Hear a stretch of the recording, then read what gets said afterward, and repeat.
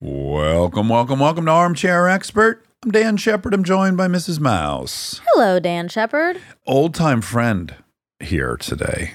You used to be in the ticket office. That's right. At UCB. The front desk. A decade ago. Oh, yeah. Getting so excited when this person would come in. So excited. He's a legend. He's a legend. He's one of your heroes. Yeah. And you got to work with him on your tiny cooking show. Yeah, I did. Yes. It's a shock to me that Paul and I have never hung out. I'm surprised as well. So many mutual friends and then just being in the same circles for so long. So Yes. I've been waiting for this for a long time. I don't listen to every episode of their podcast, but I follow him on Instagram. And there's so many clips of his different podcasts. And he's just endlessly hysterical. Entertaining. He really is. He's an orator. Yeah. He's so well-spoken. Yeah. Paul Scheer, he's an actor. He's a comedian. You love him in Black Monday, The League, Human Giant, Veep. And he has an incredible podcast called How Did This Get Made with our really number one, Jason Mantzoukas, and his wife, June Raphael. But he has a serious podcast, and it's incredibly good, called Unspooled.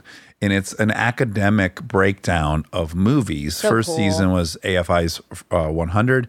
And this season, which is out now, is tackling all different genres and stuff. So please check those out. He is so entertaining and funny. And we just had a blast talking to him. Yeah, he's a good boy.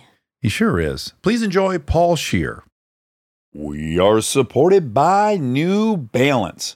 Whether you're going for your first ever jog around the park, getting ready for a marathon, or even picking up the pace on the last stretch before you get home, if you run, you're a runner. Whether you need shoes for comfort, stability, or race day speed, they've got you covered. Because the only right way to run is your way. New Balance. Run your way. Visit newbalance.com/running to learn more. We are supported by Celebrity Cruises. I know what you think. As long as you're on vacation, you're happy. But the truth is, some vacations are better than others. And there's one that's better than all of them. Celebrity Cruises. With rooms, food, and service like theirs, you'll never want a vacation any other way. And you won't have to with all the places Celebrity goes. They even have weekend Caribbean escapes if you're short on time. So visit Celebrity.com, contact your travel advisor, or call 1-800-CELEBRITY and see why nothing comes close to Celebrity Cruises. Ships registry, Malta and Ecuador.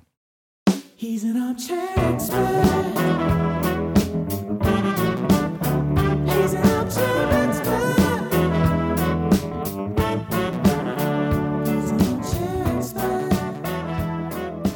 I didn't know how huge Diane Woodward was. I just know the name, but I didn't realize she was like, Brando, female Brando. Yeah. And he was aspiring. Well, it's that weird thing where she doesn't get as much. Hi. She doesn't get as much shine. No. And she And- took a back seat for Paul. I know. Paul Newman? Yeah. Did you watch the doc? No. No. But I figured the you... reservation. You love Time and energy. You watched all of Wednesday in one day. I know. I know, I sure did. Do you know Paul did my tiny food show? He did? Yeah. Yes, that was super It fun. was fun. It was very cute. That was a good time. Were you a guest judge or did you? Oh, he competed against Rob Hubel. Yes. Old time rival, Rob Exactly. Hubel. Yes. Friend and rival. What would you make tiny food? Yes. We're not like tiny food chefs. That's That right. shocks me. Very few people are. Yeah. We made tiny carrot cakes, which was really nice. But it was a fun challenge to be as particular as that. Nailed It called me up one time and they're like, can you be a judge for Nailed It? And I was like, no, I want to be on Nailed It. And I want to do it because that to me seems way more fun. Like I would love to try to do Survivor. I don't want to be on Survivor, but I would love to try to do those challenges in Like a a way. couple legs of it or something. Amazing Race seems really fun, but I don't want to just sit there and make fun of them. I'm like, put me in that thing. And you know, when you're a judge of something, you have zero memory of it. Yes, It just right. floats away because you didn't really do anything. But if you were trying really hard to make miniature carrot cake, you're going to remember that. I remember it very specifically. That was a Freudian This- slip. Miniature character cake.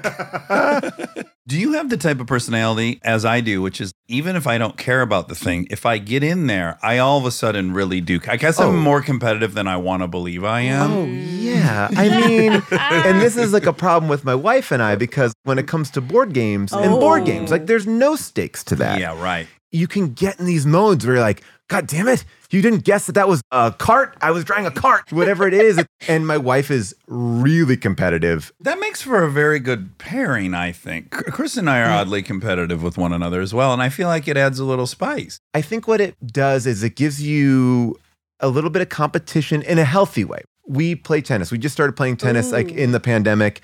And when she beats me, I do carry a little bit like I'm, you know, and she does too. And she, otherwise, why do it? If it has zero effect on your emotions or your... Exactly. Yeah, except there was a rule for a while that we couldn't play spades together and you and Kristen couldn't play spades together. And we had to outlaw the game Settlers of Catan in our house. Yeah. Okay, see, yeah. Did you ever play that game? I've not played that game because no one wanted to play with me. And you see, this is my problem with board games. I like to play a board game. I need like a concierge to come sometimes and be like, here's how we're going to do it. We're going to explain it to you. I feel similar. I could never look at the box and learn how to do it. I get exhausted at the thought of it. Someone has to walk me through it like I'm 5. Yeah, that's what I need. Yeah. There's a guy, Rich Summer, who was on Mad Men. Great guy, super funny dude. He is a board game freak. He has a garage full of board games.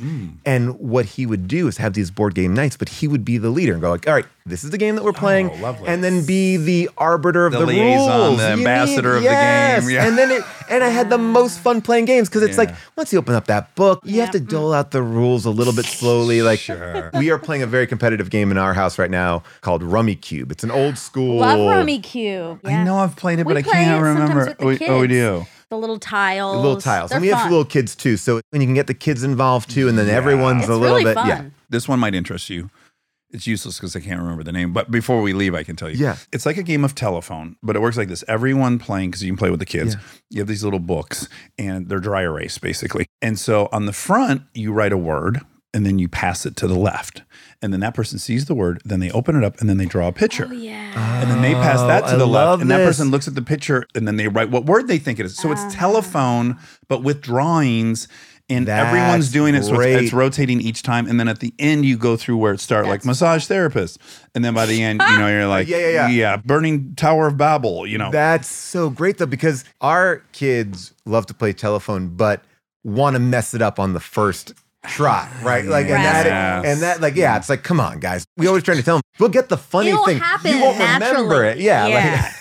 I want it natural. I don't want to monkeying with it. Like the best is if you're earnest about it and it's wrong. It's way funnier. I know. It's when you get too many clever folks together and everyone's got a spin on Your everything. parents are comedians, and you're like, I want to be a comedian too. I got into it with my son the other night 'cause he was trying to cheat at Mad Libs. I'm like, no. The goal of Mad Libs is that you're not trying to get it right. It's supposed to be funny and weird. He's like, well, wait, just tell me how it sounds. I'm like, no. Is he a perfectionist? Is he the oldest? He is the oldest. He's all sports all the time. And I think he's like, how do I win? Yes. What's the rules? Yeah. Like, adjective. What adjective do you want? What do I need? It should be color or a size. I don't want to sound stupid here. Yeah. Oh, that's funny. Do they line up? One's like you and one's like your wife? We're kind of split. Each kid has a little bit of us. My oldest has the sportsmanship of my wife and the competitiveness of my wife. And my youngest is super goofy. I don't want to devalue either one of us, but I think we can see little things. Yeah. Policing yourself to allow them to be their own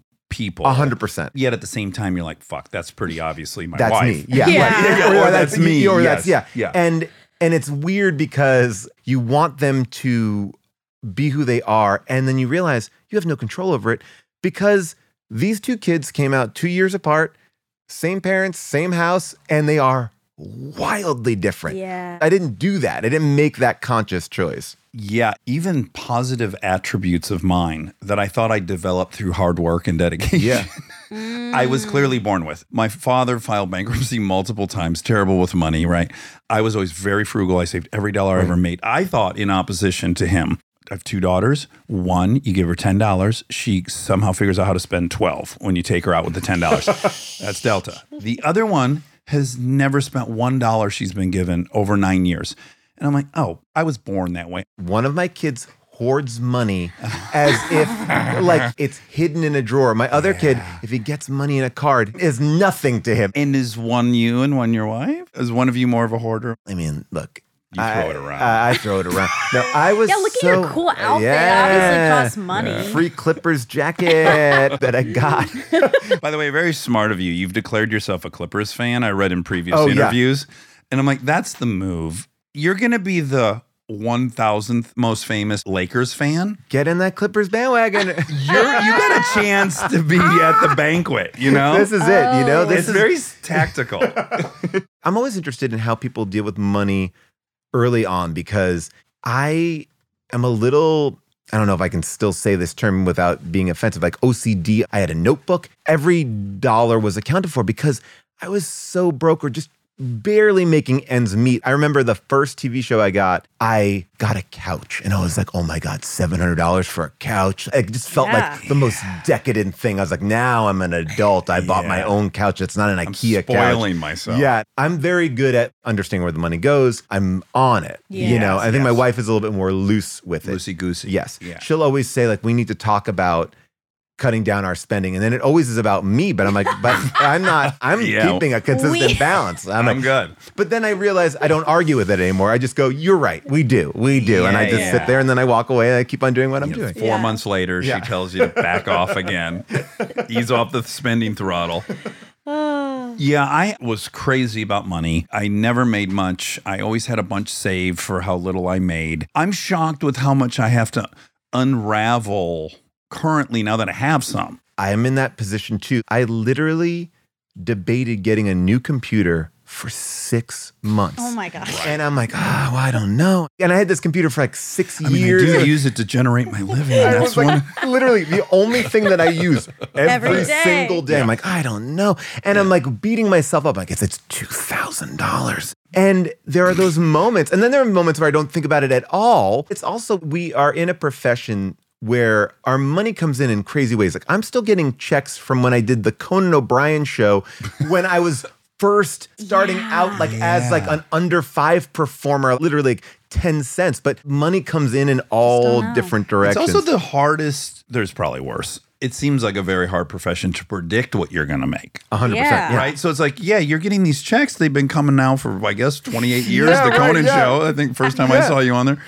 But you're like, I don't know, are they coming for another 28? Is it 6 cents in 19 years? Where are we at? It's impossible to know. It's scary. And I also just feel as I've had these kids and I'm getting a little bit older, I just want to expend on experiences. We just went on a nice vacation. And whenever it's a vacation with the family, I'm like, yeah. Now, if I go to a hotel, I'm like a Hampton Inn. June's like, Hampton Inn? I'm like, Hampton Inn's great. They got the desk. They got it clean. They got a desk. It's great. And she's like, you can stay. I'm like, no, HamptonInn. I'm like, that's where I'm at. You love it. Clippers, Hampton Inn. Just trying to keep it simple. I love the Clippers. I'm taking pot shots at them, but I love the Clippers. The Clippers are a lot of fun. I'm a New York guy. I came from New York, grew up there, and I was a Knicks fan. I knew I was going to be living out in LA, and I was like, I can't be. You just couldn't go to the Lakers, right? No, Yeah. I can't jump on a bandwagon. No. And the Clippers were really fun when I came out here, and I just fell in love with them. But I didn't want to ever be one of those people like, well, I grew up here, so I'm always going to be that. You can do that for college, I think. But if you have kids or you want to bring them and It's you like, want hey, motherfucker, you live here. Yeah, We root for this support. place. Yeah. Okay, so Long Island, some town in Long Island. Long Island. I mean, which I think to most people, and it should, probably all blends together. I meet so many people from Long Island, they're like, oh, I'm from this place, and I've never heard of it. Right. And it's not that big. But it is big, isn't it? It's skinny, but it's long as fuck, It's right? very long, and Take there's you a 3 lot of hours to drive the length of that Yeah, you thing? can drive the whole. I mean, and I have. I've gone out there right to the lighthouse.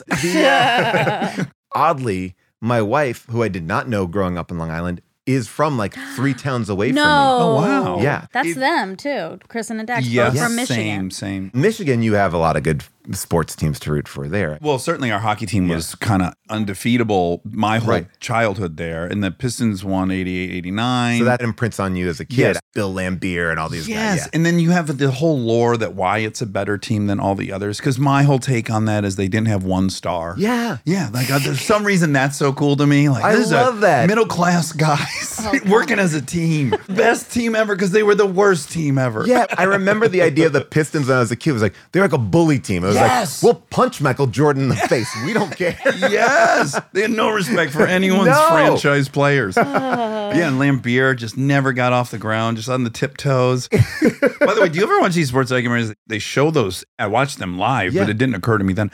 But now when I see back, There was a point, one of those Bad Boys documentary, Lambert goes up in Boston and 3 guys just start blasting him in the face. I mean, they're not even going for the ball. Yeah, they're just punching Oh him. my God. No whistle. No, it was a whole. You watch it and it's like they play different. Like now you understand why when you watch any of those players now on any sports show, they're all limping around. Yes. Because they're like, Yeah. they were beat up. Any guy that plays now, they're coming in, they're getting massages. The Got a Clippers trainer. were so cheap that they were reusing bandages. Ew. That was like back when their And that- original owner, that racist guy, yeah. he was like, reuse the bandages. I'm like, what? They're like, make them buy their own socks. Like, that's how cheap he was. He's like, well, buy their own socks and charge them for laundry. Oh my boy. God. Like, it was really. So you both grew up in Michigan, but close to each other? About, as the crow flies, 12 miles, but very different. I'm right where the last suburb of Detroit turned into farmland. So I'm Okay. from a real hillbilly area. Okay. She went to a private school and sang and stuff. And I was lighting things on fire and lots of fights and terrible everything. I had a foot in both sides of those Ooh. things as well Did because you? I grew up in an area that was a little rougher, but then I got on a bus to go to a school that was Fancy nice. school. This is the Catholic school? This is a Catholic school. How yeah. far away was it from your town? It was like a 30-minute drive. Yikes. I mean, I was on a bus for a long time. Wow. And there was one point where I had to get on a bus to take me to the public school, to get on another bus to take me to the school that I Oh went my to. It was like, God. You were using the first one as like a gypsy cab. Yeah, You're essentially pirating just your getting way Not in. allowed to say that. Not allowed to say And that. I think that's a real term. You're not allowed to say gypsy anymore. Oh no, gypped. Got it. Yeah, Okay, I think that's gypsy right. I think cab. I know gypsy there's is no a other thing. name for a That's gypsy the cab, okay. is there? They're Romanian. a Romanian cab. Now we're in trouble. Now That the sounds show's worse. canceled. That's it. That sounds way worse. But I grew up across the street from this forest, but not like a forest that you would Sure, think woods. about. Woods. You just like get caught in what I thought was quicksand. I don't know. It's sucking. Like Oh I my come back God. home with like no shoe. We had horses and dogs in our Poison yard, ivy. shooting guns in the front. Like it was that kind of thing on one side, and then on the other side was a whole different thing. Like people didn't come over to my house that much. Was it kind of an expensive higher end Catholic school? I think it was a middle of the road. It was nice. It was fine. You wore a uniform.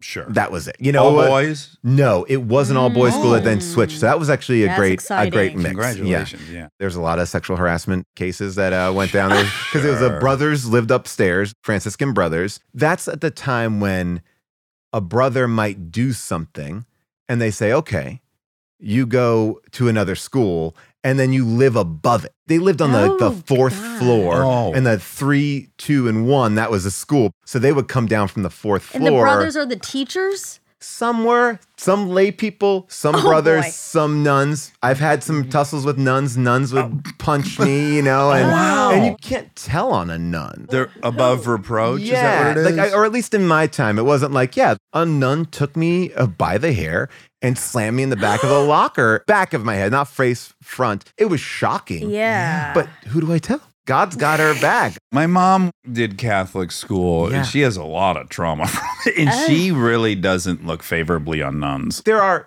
good teachers, bad teachers, good nuns, bad nuns. But I think that there's an energy to anything when you live in a life where you're cut off from a lot of things. And you may be Yes. the most spiritual person, but anger's going to seep out. Exactly. Things are gonna seep The out. repression and there's a is power gonna burble dynamic that Yeah. happens where you Yeah. get to take it out on all these little on those kids. young, sexy boys. So Who aren't sexy. going to say a goddamn They're thing. not. Yeah. I mean, Oh. it was so wild. You but can't really Karen a nun. You can't say, like, give me your no, manager. because, and by the way, who are you going to go to? Another nun? Exactly. Like, because her superior is another nun. Like, they're And they all sticking protect each together. other. This is it. they're the original mob. Oh my God. Oh, I have a question about you in the woods. Were you the kid that was leading the shootings and the When you say it like shootings, yeah, that sounds, shootings. I'm that taking sounds people very bad. like of Miller's Crossing over here, like executing people in my neighborhood. Listen, you said guns and I imagine you Miller's shooting. Crossing. Or were you following? I was a lone wolf in the sense that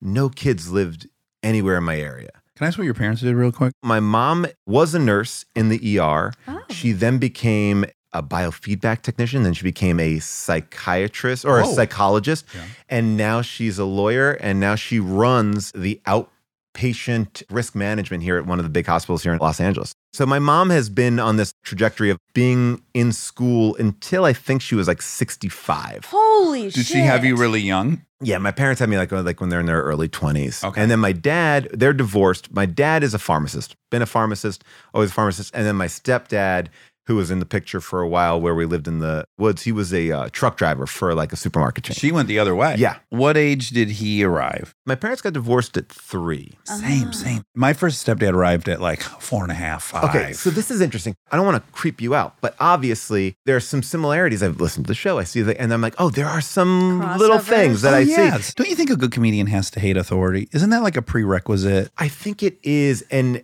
has it gotten you in trouble? I mean, I would get into fights.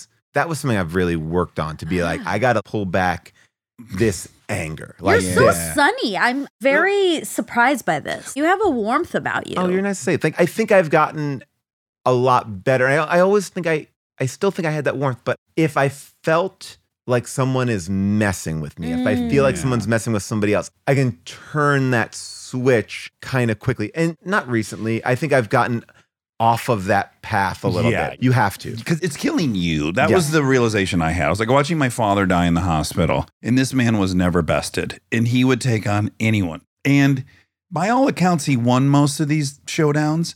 And I'm watching him die at 62, and I'm like, oh no, he lost. You carry that rage, the adrenal dump, all the cortisol. You end up dying from it. You're the victim of it. It really does, because you're just a simmering pot. Like Yes. you, and it's like bad that, for your body. Yes. I'm trying to get in my mindset to figure out how to change that. And I think I've done that in different ways. Now, I got to tell you what I'm interested in. I haven't done it. Have you heard of taking an ice bath? I'm They just got a religious cold about it. plunge. Okay, Yeah, so you're on I the just train. ordered one. You did good. Did you read Dopamine Nation? No. Okay, you should. It's Okay. fantastic. Okay. In a nutshell, you could smoke a cigarette. That'll spike your dopamine. But then your body, which is perfect at homeostasis, will unleash all the bad chemicals to right size this unnatural spike in dopamine. The equation is such that if you have 5 minutes of high from the cigarette, you're going to have about an hour and a half of shitty chemicals from your body. Conversely, if you do 10 minutes of cold plunging, you have up to 2 hours of elevated dopamine. So just how do you want to tip the seesaw? So now I'm super into the sauna. See, that and seems like that's the game. can I tell you Combo. something? I was in Miami in March, maybe, and Kristen was obsessed with getting a sauna, and she kept sending these fucking emails like, "Oh, I researched this one, and this the Reader's Digest says this," and blah, blah, like looking for feedback. And in my head, I'm like, I don't want a fucking sauna. Buy whatever one you want. Yeah. I'm not interested in this. This says hooey. It arrives. I'm in it one time, and I'm like, whoa, whoa, whoa. I've maybe missed 5 nights in the last 3 months. I'm addicted to it. I get in it like I'm going to have a drink. Well, you do TM, right? Yes. I think sometimes hard to do TM with kids trying to figure out how to manage. You're always having stress, and you could take it out on a person, you could take it out on your partner. It's like, how do I kind of help myself manage Yes. me so I can go out there and be a better me? Sometimes you need like several mini resets throughout the day if the day requires it. You know, Yeah. some days you can kind of skate through, but it's like sometimes I gotta shut it all down for a minute and get back on track. Any kind of quiet cave moment. Do you have this in your car? Yeah. Wait, Okay, now back to the Yeah, authority sorry. Yeah, sorry, complex. sorry. Okay, we love them, right? The truck driver. Oh, So- no, we don't. That's so helpful. So I was gonna try to tiptoe around. all No. this. Like, we can go into whatever. I think there's something insanely unnatural about having a male arrive in your life who's not your father and set out a game plan for everybody. Yes. And we have to look at it from the other vantage point of in the 80s when it was being done wrong and strong. You know, it was like my stepdad would not answer to anything but dad.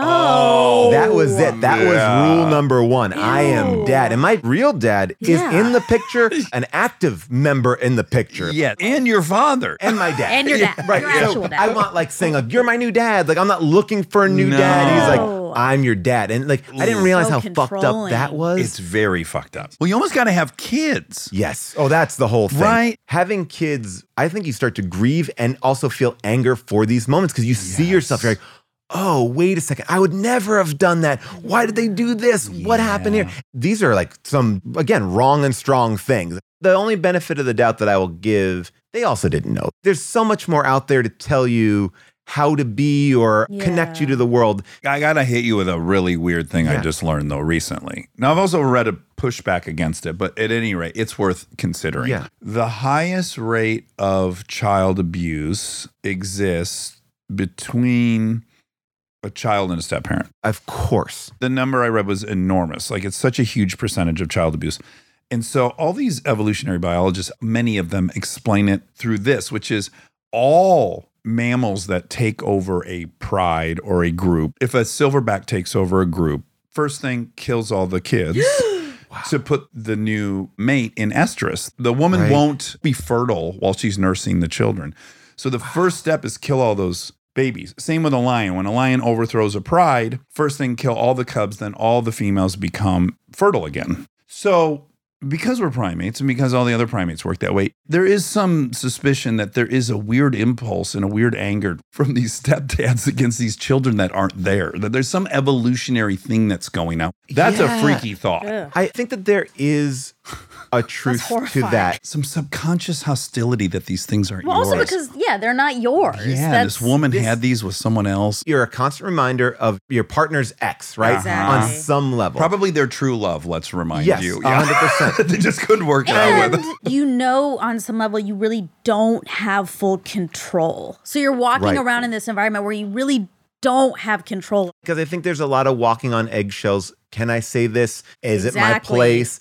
And again, different parents will track that differently. I always describe my relationship with my stepdad as a relationship with an older brother. You're competing for mom almost. Competing for mom. Yeah. You use force against each other. And I will tell you this, I had a second stepdad, lovely guy, nice guy, passed away a couple of years ago, but couldn't be more different than the truck driver. But even with him, there was that element. My mom and I once got into a very big fight over some dumb shit. And it was one of those blow-ups where I think I was old enough to be like, we're not going to talk for a bit. And in that time, instead of helping us get back, he took that to kind of widen out the gap. And the one thing that he did, and I always remember it, Christmas, a time where I would go home and see everybody, they went away for that Christmas. You know, it wasn't like, hey, you want to come with us? Or it was like, we're gone. And at that point, I'm a 30-year-old guy. Like, you know, it's like, I'm not in the house. I'm not messing. But it still is, I think, an ingrained thing of, I come first. We all want to be number one to Yeah. the person we love. Now, I'm also, with all that said, super sympathetic to a step parent. It's so fucking hard. If you don't have the power, but yet you have to do everything else. You got to do the pickups. You Exactly. got to get the breakfast. Yeah, you got got to hear the screaming and the fucking You have to deal with all messes. this horrible stuff, but Right. you can't really partake in the beautiful Steering stuff. of it. Yeah. I'm always suspect of divorced parents with kids.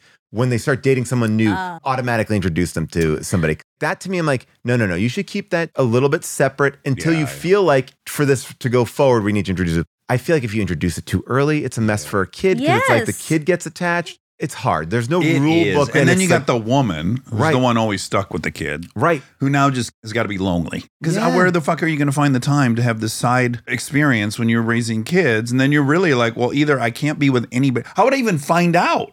I have to integrate this person to even find. So Yeah, it's it's just all a big messy situation. Yeah. I'm kind of sympathetic to all of it. I get and it. there's a lot of wreckage.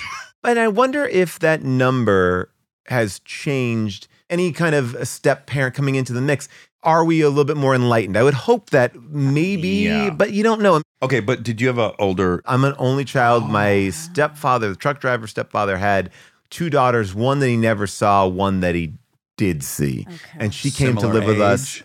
older, but they were cool. Were you attracted to her? Like, in a way. Because I had a love triangle for a minute. there was like, yes, she was cool. She listened to The Who. She's immediately forbidden. Yes, Yeah. of course. So we start with some intriguing shit right Especially there. at that Yeah. age. Yeah. I think the initial, whoa, who is this? Like, There's a attractive- female living in my Yeah, house. right. Yes. But then it was easy to become like, oh, we became really good friends. And she was like a Yeah. good sister. But then her friends, it's They're the best open thing season. and the best thing you possibly ever have because it's sort of like, I'm in Sizzler the bar. mix. I'm in there, and it's And just everyone's like, guards down. Yeah. You're like the little dumb brother, and they're Exactly. saying things to you Oh, they but would wait, never you're say. funny. Oh my God. You made me Yeah. laugh. you get to hang around. Like, like a Yeah. big brother is a different vibe.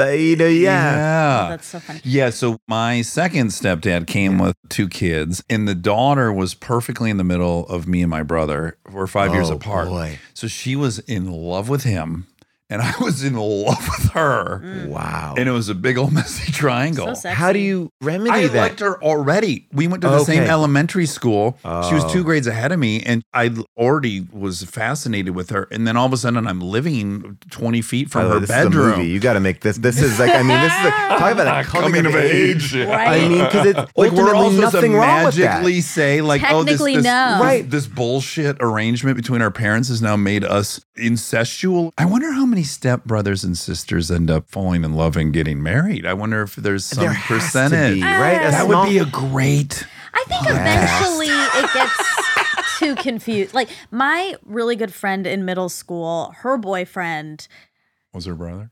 became her brother because Oh, her the parents mom- introduced through them? Exactly. And then they got married? Yes. And that's a And betrayal on then the what- parents' sake. And then they were, I think, together still for a little bit. What age were they? I think we were 8th grade, 9th Because how grade. could you possibly monitor at that point if everyone's Yeah. not living together? You're I know, like but I moving in with your girlfriend? Can you imagine in 8th grade? I know, but when they become also your brother, They get annoying. I think, yeah. Because you are living with them. I Exactly. mean, like, Yeah, and so that's that's the other an thing. end to all too. romance. Yeah, I mean, Stinking up the bathroom. any Yeah. relationship you have in your Trashing it. 20, the first time that you're living with anybody, you learn like, oh, I'm a disgusting pig. Like, yeah, you have to Yeah, make some changes. humans are foul as Yeah. hell, and they shouldn't be sharing the same 300 square That's why feet. I always tell people, you got to live with the person that you're going to marry before you get in there, because God. that could wreck a marriage right out of the gate. Oh, Like, yeah. you got to learn. Well, you also have to go on vacation with the person. You learn a lot on a vacation with somebody. What Yeah. are the requirements, do you two think, before marrying? My big one is I think you need to be with this person for at least a year, because you can't hide your true self for more than a year. 6 months, Ooh, I like maybe. that. Yeah. But through a course of a year, you're going to see some highs You and have to lows. acknowledge just minimally what happens biochemically, which is you'll have a whole different chemistry after a year. Yeah. Yeah, the girl that was so horny for you will never be horny for you again. That's over. Like, so what is the relationship like then? When you got to earn it. This is the whole thing. I mean, I think that people are also like, oh, my relationship is so easy. It's so easy. It's like, I love my wife. We have a great relationship.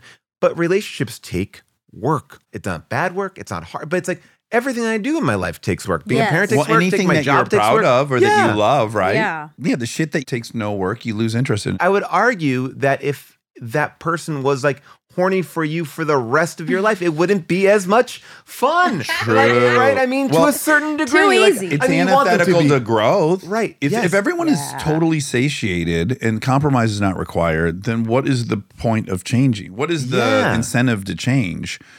And I also think that you get these like victories, these moments where you're like, we got through that. Yeah. That, you know, we've been in these moments. I mean, one of the things that I was so kind of blown away by was the COVID time. Oh, right? Yes. So many of my friends got divorced. Sure. People broke up. And I realized that was the first time in my entire time I was with my wife that we were together for that long. And that was a giant learning curve. And we had already been together since 2006. Stay tuned for more Armchair Expert, if you dare. We are supported by BetterHelp. It feels like a lot has happened this year. It's barely even summer. We went know. to India for By George. We sure did. Lots to process already. Yeah, but even with so much going on, it's important to slow down. Take a minute to reflect on yourself and make adjustments. And if you need a little help with that, I can't recommend therapy enough. We are both in therapy. We are. We proselytize all the time. Talk about it every day. Couldn't function without it. If you want to give therapy a try, check out BetterHelp. It's entirely online and designed to be convenient and flexible. All you have to do to get started is fill out a brief questionnaire. Plus, you can switch therapists whenever for no additional charge. So take a moment for yourself. Visit betterhelp.com/Dax today to get 10% off your first month. That's BetterHelp, HELP.com/Dax. We are supported by Wayfair. It's exciting when you get your own place or even just a new space because you get to decorate it however you want. I think we forget that decorating our homes can be a form of self-expression. I don't forget. I love it. You've never forgotten. But if you're struggling to find the right pieces, I recommend checking out Wayfair. They'll help you create a space that's all you, with sofas, chairs, dining tables, wall decor, and more. Whatever you need. I'm helping a friend redecorate, and it's so fun. And we just spent a ton of time on Wayfair picking out a beautiful couch. Oh, boy. I kind of need to peruse there to stock the downstairs. They have everything. It's really great. It's time to make your dream space a reality. Every style is welcome in the Wayborhood. Visit wayfair.com or get the Wayfair mobile app. That's WAYFAIR.com. Wayfair, every style, every home. We are supported by Jersey Mike's Subs. I love Mike's. Yummy, yummy, yummy. It's so good. What's better than a great sub on a summer's day? If you're going to the beach, Jersey Mike's is my move every single time. You can't lose. Getting one exactly the way you like it from Jersey Mike's. Jersey Mike's uses only the highest quality of meat sliced right in front of you, piled high with the freshest toppings. It's a Jersey Mike's thing. You know, I have a friend who's a chef. Yeah. And he loves Jersey Mike's. Of course. And that's how you know. So if you're planning a summer picnic, backyard adventure, or beach day, Jersey Mike's has got you covered. Jersey Mike's, a sub above. Order on the app today or visit jerseymikes.com to learn more.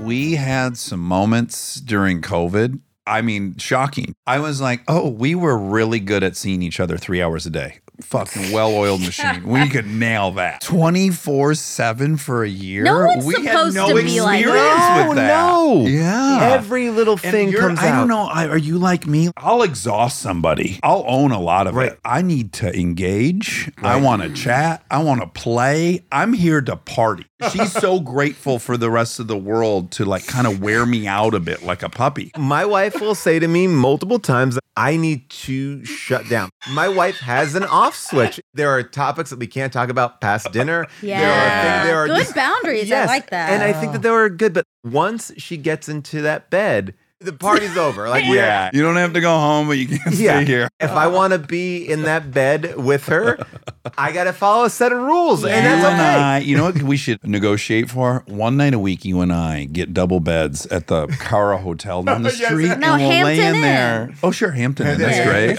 Wherever The you need car to there. be. Monsters. Yeah, let's lay in bed and fucking giggle and engage and go blow it out. At night, particularly, is when I want to blow it out because all my little responsibilities are done. That's the best part it's of it. playtime. I know. I got nothing. My kids are asleep. Yes. Life is starting. For me, it starts at 8:30 p.m. Oh, yeah. The I minute wake I hear up. my son's deep breath of sleep, I'm like, and we're back. And it's a limited window too, because I'm like, I also have to get up at 6 a.m. and do my Right. stuff too. So I'm like, you got me from 8:30 to like 12:31. I'll push it to 2 sometimes. Do you party? Because here's what I thought. First of all, I think it's so wild that you were already in an improv troupe at 18 in the city's Yeah. oldest Yeah. one, and that you immediately went on the road in a touring company Yeah. and you were traveling the country and then even abroad. My first thought as an addict was you're with adults traveling. If you were going to be an addict, this would be a prime situation to let it rip. You know, because I was with adults, they had their own thing. So if I went to a bar with them underage, they're having like a beer or a drink, and that's it. They're not They were raging. modeling Oh, some yeah. responsible Yeah, stuff for so you. like if I was going with a bunch of 18-year-olds, I Yeah. might have been like, let's go. Yes. Not to say that I didn't have nights of that. For me, I am in that zone of we'll play Rummy Cube tonight. And not to be like I'm like, but I want to watch movies. I want to watch this. I want to get You into want to be it. alert. I think maybe that's my Catholic upbringing. I think it's also like my want of control. Well, I was going to say, I might argue as well, if you have put your esteem and your confidence in your verbal superpower, which you have like 2 amazing podcasts, you're brilliant, and you're An so insane verbal, very quick improver. improviser.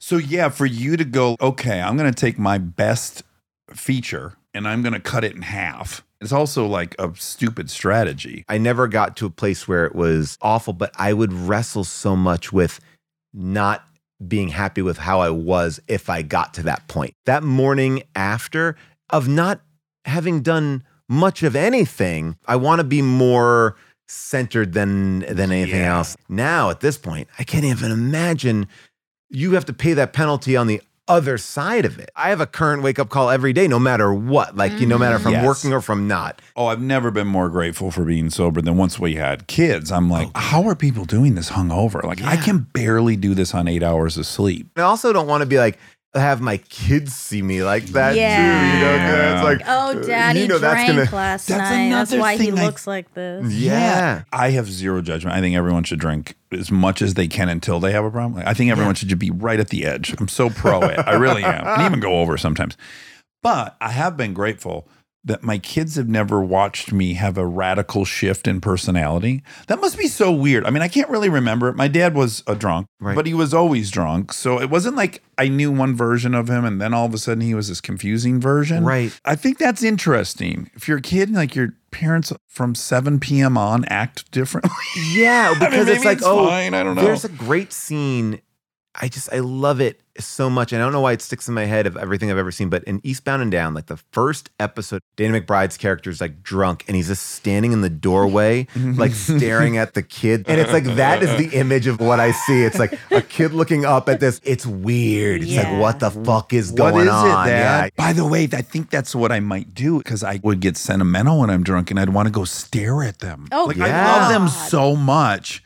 I think I might get hammered and just be like, I'm going to go look. I've gotten drunk and come home and like, I'm like, I'm gonna sit on the edge of my kid's bed and just like touch them. Like, you know, it's like Touch their feet like, gently. Like, yeah, oh, not these wake them guys. up. Yeah, it's I like, love you so much. What is it, Dad? yeah, it's like, I just love you so much. It's like there is that energy. It's like, you know, it's like it's like that was my, I mean, I was always like in that zone of being, I don't think I ever got like angry. And sometimes when you're happy, it's easier to keep the drinks flowing, I think, too. Yeah, Yes. true. Wait, real quick. Your paper's out, and I'm nervous here in this bitch. Yeah, I but probably scared the shit. I probably scared everyone by scared now. No, I was so going, no, much. with the Everyone paper's got out, so paper's scared out, with the paper's out. paper. Well, I was embarrassed that I had forgotten the name of Chicago City Limits. Oh, you don't have so I was to. like, Yeah, first yeah, and oh, no. foremost, I should have remembered the name. No, of you that. don't have to remember the name of that. This is like serious. I'm taking it serious. Oh, wow, I take it. Bring it down for a second. Yeah, let's bring all it down. take We were 30 really seconds. All right. laughing for a Let it while rip. there. Were you like, why did you pick this person? Because your dad seems very put together. Then she brings this chaos machine into your home. It's a really good question that I don't think I had the wherewithal to ask at the time. No one in my class had divorced parents. So I was the, hey, you want to know what Yes. divorce is? I'll tell you what divorce is. There's no TV shows besides Different Strokes, but that's not divorce. The one that really connected to me was Leonardo DiCaprio, Robert De Niro movie. Oh my God, This Boy's Life? Yes, This Boy's Life. Yes. Yes, Tobias Wolff. Yeah, because that was a different kind of thing going on there too. I'm writing a book right now. I've told stories on my podcast, but, oh, you have a crazy life. And I've always done the funny version of that Yes. crazy life. And then there's another side there too. This is Joyous Recollections of Yes, Trauma. The name of the book. Joyful Recollections of Trauma. Going through it now, I'm asking a lot more of those questions because it is like, what was going through your mind? I think it's hard for my parents to answer that question. Yeah. Because I'd ask it to my dad, ask it to my mom, what did you see? And like, well, I thought this, or I thought that, or I thought you had it under control. You realize everyone has a story that they tell themselves to make it right and to minimize it or to alleviate. Or make it seem Guilt. unavoidable, hopefully. Yes. Yeah, inevitable. One of the things that I really have been thinking about, because it kind of escaped me for a while, is like this guy, this truck driver guy was rough all around. And my grandma saw this. She makes a big announcement. If this behavior continues, I'm not coming back. And of course, the behavior continues. So she's left. Instead of being like, we're going to help you, she's like, I'm dangling. Don't you want me around? And the answer is definitively no. If I'm this man, great. Like, it means that you're not going to be around. But in her mind, she's like, I'm dangling the most important thing. You'll lose me. Yeah. It's Not almost like she was I'll help dealing with an you. addict. I Yeah. can't be in your life if you're going to have this person around. But guess who But that affects? exactly. Me. Yes. I guess now for me, when I look at my mom's journey through husbands, it actually makes a ton of sense. She and my father got divorced, and that was the love of her life. And that was a huge failure. She felt like a failure. She has these 2 kids by herself now. She's out on her own, trying to make a living for the first time. Her self-esteem is 0. So my first stepdad is the worst one. He is the shittiest of all them. And she just needed somebody, and she felt like she wasn't worthy of anyone, clearly, beyond what this guy was. She gets her foot in the door at GM, and she starts climbing the ladder at GM, and she's actually starting to gain some confidence, and Right. she buys her own home, and she gets rid of the husband. And then the next guy, he's an engineer. I have my issues with him, but he's a step up. She leaves him. She then starts her own business. She builds our family house. By the time she meets my last stepdad, Barton, he's awesome. He respects her. He's a partner. He's along for the Right. ride. He wants her to make decisions. All you really got to do is track her self-esteem, and then you just see the self-esteem of her partners match that perfectly. So your mother also was climbing this educational ladder in her own development. I should look at it a little bit closer like that because I think of it like this. Extreme course correction. Here I am with this man. Yeah. I'm going to just put words in her mouth, and I don't even know if I would attribute these things to my dad, but I was like, he's weak. So I'm going to now go to somebody strong. And then you go, oh, that's too strong. Now I'm going to go and find the middle ground. It's a Goldilocks situation. Exactly. That's the better way to say it. And I do think that you're right. There are other things at play, like wanting to get smart. But I also feel like once she got out of that relationship is when she started to, like she got freed of it and then was open to go and study and find and do. Thing. Maybe she figured out the answer was within herself and not going to come from someone else. It was basically like someone was blocking a door for her self-worth. And then once she was able to get that out, then she was able to go. And again, this is a tricky thing. I think we'll agree, now having kids, there's also enormous amount of compassion. I'm doing this with a partner. I have money. My sister's around. My mom was by herself. Not possible. You can't clean our house, cook our dinners, and also pay for everything and raise 3 kids. That's not possible. Whatever happened, it far exceeds probably what I would have done in this situation. Right. And in the 80s, right? So she's a pariah. My mom was a pariah in our neighborhood. I've gotten so much more respect for her and what she did in that time because it's a different world and she did a lot of stuff. She carried a lot of stuff on her back, the way that we got out of our situations. And I love that movie E.T. because in E.T., that's a single mom who's also struggling in a house with 3 boys. Her dad goes off. It's such a small subplot of E.T., but dad's in Mexico with a young girl and she's like dealing with it. And even the way that you treat your kids, like you're irritated. I try to keep everything together. I'm getting irritated, like with all the resources and knowing that in 2 hours, my wife will be home. Right. You know, and I still can lose it. My wife and I did a thing where she was shooting a movie and it was during COVID where it was in Canada. So we couldn't fight back and forth. So she had the kids for 30 days and I had the kids for 30 days. Wow. A whole different ballgame. You know, we had help, but you have to be on top of it all. Those little tastes of it, you're like, oh yeah. And with less resources, even without having a phone that you can check out on. I get why people are smoking. It's like they just need to like step outside or like be like, just give me a moment. I'm going to do this thing that you're not even allowed to be around. Yes. Oh my God. Single parents in COVID where the kids had to be home. I don't understand. No, it's rough. So Kristen's gone away to do movies twice where I had the kids for a long time by myself. And I get a perverse joy out of there's no compromise. My theories on parenting are now in play. The experiment starts. And there's these obvious wins right out of the gates from my perspective, which is like amazing how quickly these kids go to bed when I'm in charge. Amazing how this, right? And then I start going, they're suffering. They're suffering because they need this soft, nurturing force. It's like Germany. The house turned into Germany. Everything's running on time. It's clean. There's this 3 weeks of a high of like, look how great I am at this. And then the recognition that my kids' lives are so much better with her there, treating them sincerely and compassionately and nurturing them and taking every dumb thing I think is stupid very seriously and listening to them.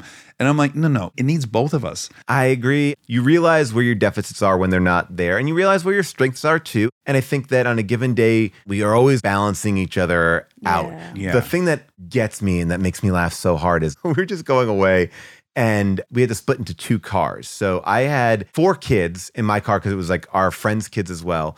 And I was riding with them, and then June was riding in the car with our 2 other friends. And as soon as we get in the car, she goes, "Okay, kids, and no iPads, door closed," and go. And I'm like, I'm like, and so she does that to me all the time. She'll lay down a rule. She's like, "And you guys can't watch any more TV today. See you tonight." I'm like, wait, no, you can't lay down the rule and then leave. You gotta enforce your own rules, or let me do that. That is her MO. That's hilarious. It makes me laugh so hard. I'm like, God damn it. I think there is something about, I was never as catered to as my kids are. My kids are going to practices and lists and we're going here. I got off that bus. I hadn't seen another adult for like 4 hours. Completely on my own. Yeah, if you're 4 hungry, or 5 years old. you melt cheese on crackers and put it in the microwave, and that's what you're Yes. eating. Oh my gosh, it was the best. When you figured out how to make something, I remember I made pork chops. I could make great pork chops. Wow. And I would always That's like get advanced. pork chops. Because we were living in this 2-bedroom apartment at one point, me and my mom. You know, and my mom was working crazy hours. So I got to start making dinner. I learned a couple of good meals and it was like, but I think that gave me so much more confidence. They say this thing about like kids of parents are divorced grow up quicker, but they also want to move out of the house quicker. I was ready to go. I know how to do it. Yeah. I've done it. That's not a shock to me. I felt very fine to be on my own from 15 on. I already have a job and I'll move out. The first moment I got to move out, I was out the door and I could never understand why People were lingering. Yeah, I was like, what are Yeah. you doing? Why are you going home all this time? I'm like, Yeah. you're out. You're gone. Yeah. That's right. Go. But I get it. I get that that's a different thing. What was your like College, Yeah. right, is when I moved out. But then I moved back. I Okay. moved back home after college for a year. My brother is about to be 27 and he still lives with my parents. That's becoming more and more of a thing. Yes. Well, it's very European. Yeah. You could actually see it as progress. I was in Amsterdam one time. I stayed with this family and it was like a 4-story row house or something like that. And there were parents, kids, other tenants, and every night at dinner, everyone came down and met in the kitchen and then went back up and did their own thing. And I was like, there's something really awesome Yeah, about there that. is. Yeah. And now that I'm a parent, I don't ever want my kids to leave. Never, I never wanted to stay and eat dinner with hang. you I every know day. because it just goes by quick. When I'm home, I try to poke holes. I'm like, Neil, you got to move out. Yeah. It's time. And he's like, well, no, I know. But also, I'm saving a lot of money. He comes downstairs. My mom's like, what do you want? A sandwich? And it's like, who's going to leave if that's happening? You basically I have wanna a full move in. service staff. I Yes. mean, yeah. And then I asked my mom, you got to not do that. And she's like, well, As it's not she's making- bothering her. and- She and- likes having him As there. she's making you something. When I'm visiting. Only when I'm visiting. Every time I talk to Monica when she's home, like we'll do the show, she's there in this little closet, and you can hear her mother like yelling, like, your eggs are ready. Like her mother is fucking working around the clock to make Monica She happy. likes it. It's nice to be taken care of. It Oh, it is. feels so awesome. nice. I live by myself. That is the time where people Yes. are taking care of me. I'm I all know. for it. I'm Yeah. just saying you should maybe lighten up on Neil because he's getting the same I know star I'm treatment. just doing what you're saying where you're like, this seems wrong. Right, 27, yeah. that's not right. Let me try to get you out of here. But I guess it's working for them. yeah. I know, and I guess why do you have to Why? get out? Like I don't know. It's You know- very arbitrary. And we could find out. We know all these weird developments that are unnatural. Us living in single family dwellings, that's a very weird thing. That's the last second of human history we've been doing that. We're not Yeah. supposed to do that. We're supposed to live with like 40 other people. not to keep on name dropping places I've been, but when I went to when I went to Africa, we were in this village, and it was this amazing experience because babies were just out and about, babies, and it just felt like the babies were communal. And then you think about single parents, you think about parents in general, just those first 6 months, those first 8 months, you're alone in a house or an apartment and you're just trying to, I don't know what I'm doing. I'm like, it would be Yes. so much better to turn to someone who's done it 3 times and be like, oh, Yes. can you hold, instead of waiting for that one uncle or your mom to come in from a different state. You're around the people that now miss babies. You Yes. get it up to here with it. But like when I'm around babies now, I'm like, ooh, I want to hold that. I jumped at the chance of changing a diaper the other day. I was like, Yeah, I was sure. like, yeah, I know how to do this. I'm not subjected to a life of it. That's what I loved about New York. New York was great because you would get out and see people. And not that they were helping me raise a child, but at least like Community. that. You were there with kids? I was not there with kids ever, but it's so much easier to be lonely in LA. Doors are closed, apartment doors are closed. You're not bumping into people. You don't have to get on a subway. Just even being out and about. I love this area that we live in on the east side here because I can walk to things and see people. And it's like, oh, I Yeah. want community, being in community with each other. And we Totally. seem to be like, how did you get more successful? You cut off more and more of community, which makes you more out of touch too. Oh, yeah. I had a moment. It was a bit ago now, but it was the first time really since COVID started. And you got to remember for our kids, that makes up like 35% of their yeah. life. I took my younger daughter. I'm like, you want to go to In-N-Out? Like, let's take the Lincoln. Let's go up to In-N-Out. She's like, okay.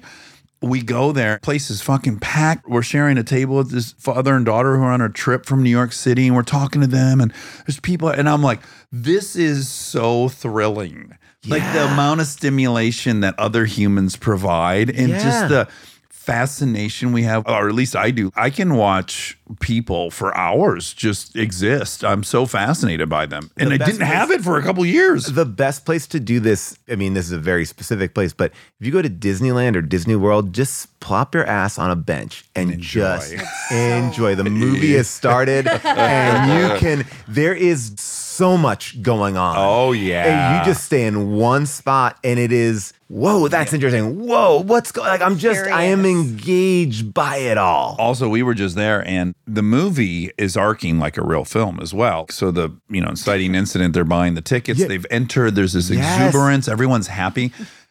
Come 2 p.m., all these kids who should be napping are fucked. Yeah, it starts smelling in the park because of the diapers. Bad food. Like the hours between 2 and 6 at Disneyland are insane. And then they course correct. And then there's like another wave of happiness, like the third act. Yes, I've pitched this idea to Disney Plus, and they're never going to do it, so I can pitch it here. I want to do Disney World parking lot. You get there for the first cars in, and you get them back as they leave. Yeah. You know what it is? And it's the episode I listened to today of your show, Unspooled, Platoon. So Platoon starts with him arriving in battle, fresh-faced, and then he leaves, and he's a fucking destroyed man. I just read this thing about Platoon the other day. Charlie Sheen was the original star of Born on the 4th of July.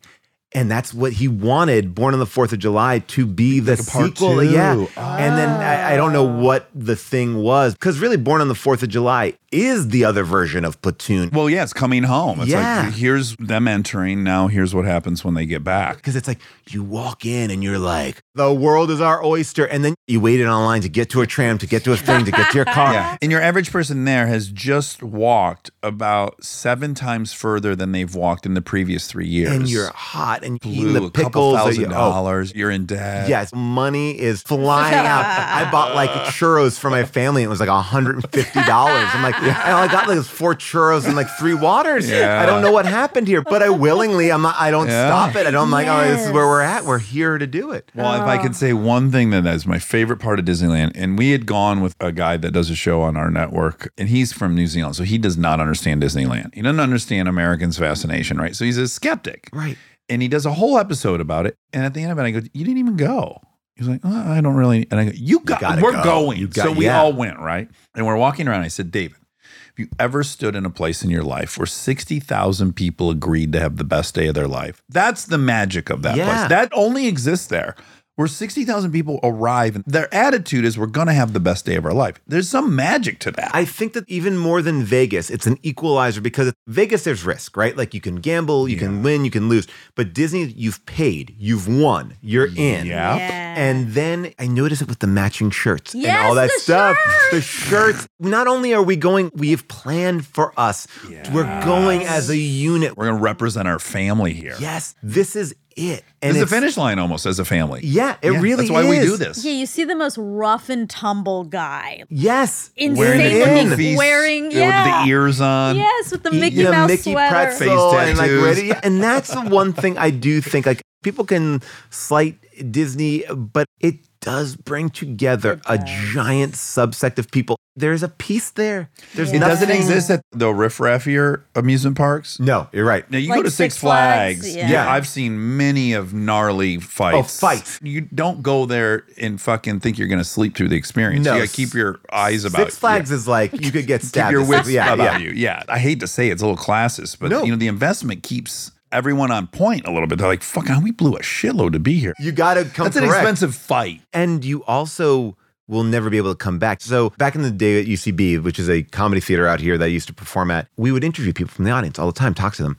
And I was like, what's the most interesting thing about you? And this one guy's like, I got banned from Disney World. And I was like, what was it? And he's like, my friends dared me to jump off the riverboat. And Jungle Cruise? No, it's like a bigger riverboat that like God. Oh, the that was paddle boat. The paddle boat. the big Yeah. paddle boat. And I go, okay, what? He goes, well, we had to make it look like I fell. Accident. Right. And so, Accident at sea. And so he did, but he didn't cover his tracks well enough. And they were able to suss it out.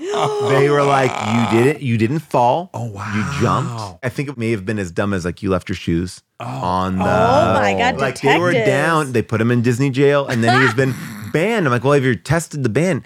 And whether or not the ban is true, he's never tested it. But there is that thing. You behave. Monica just nailed it. There's a pact. all the macho masculine energy has been Yeah. checked at the door. You're already so emasculated by participating. Right. You know what I'm saying? The You minute can't you be get a on hard teacups, ass. you can't be a hard ass. No, just by walking in, you go Yeah. like, you can only be so big of a hard ass. You've come here. I mean, I was laughing so hard the other day, and I have nothing bad to say about this show because I haven't seen it, but the poster made me laugh. It's a new detective show, I guess, on ABC. I think it's called like Will Graham or Will Clark. Yeah, Will Trent. Will Trent, that's it, Yeah, exactly. yeah. You know, he looks cool. He has this cool car, Sure. but then in his hand, he's got this little tiny dog.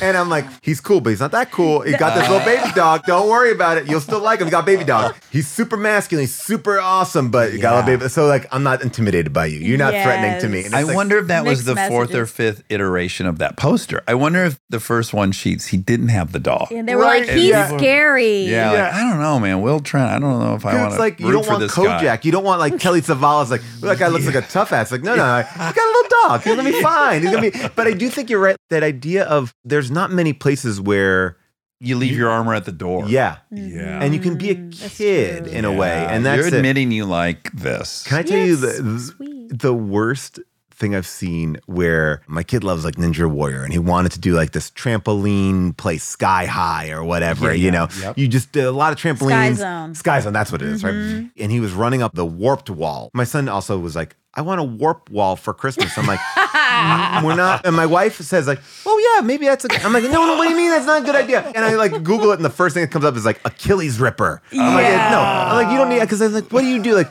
we'll go and you can run it up, but if that's in the backyard, you are going to get hurt. Yes. At a certain point. Well, beyond that, it won't be fun. You go not to someone's house, they special. have a trampoline. It's the most amazing thing. You get one, you ride it 5 times. The novelty is half the appeal. Exactly. And so my kid is trying to run up the thing.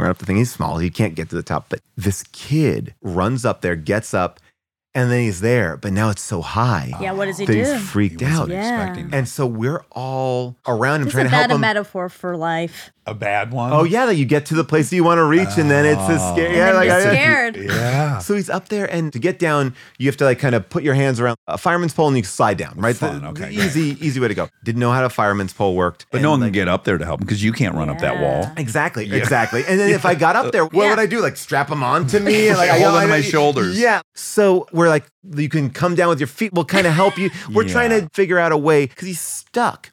And the attendant comes over. And you can see the attendant has dealt with this a million times. He shakes his head, turns to us and goes, all right, everybody, take out your phones and make a TikTok of this kid and tell he's a pussy for being on top of this thing. No. In LA, This is modern day. Yeah. This is like 3 weeks ago. Oh my God. And so that got that kid down. No, did it? He shamed him right off there. Shamed him off the Powerful. post. Desperate times call for desperate men. You might have saved that kid's life by emasculating him. Stay tuned for more Armchair Expert, if you dare.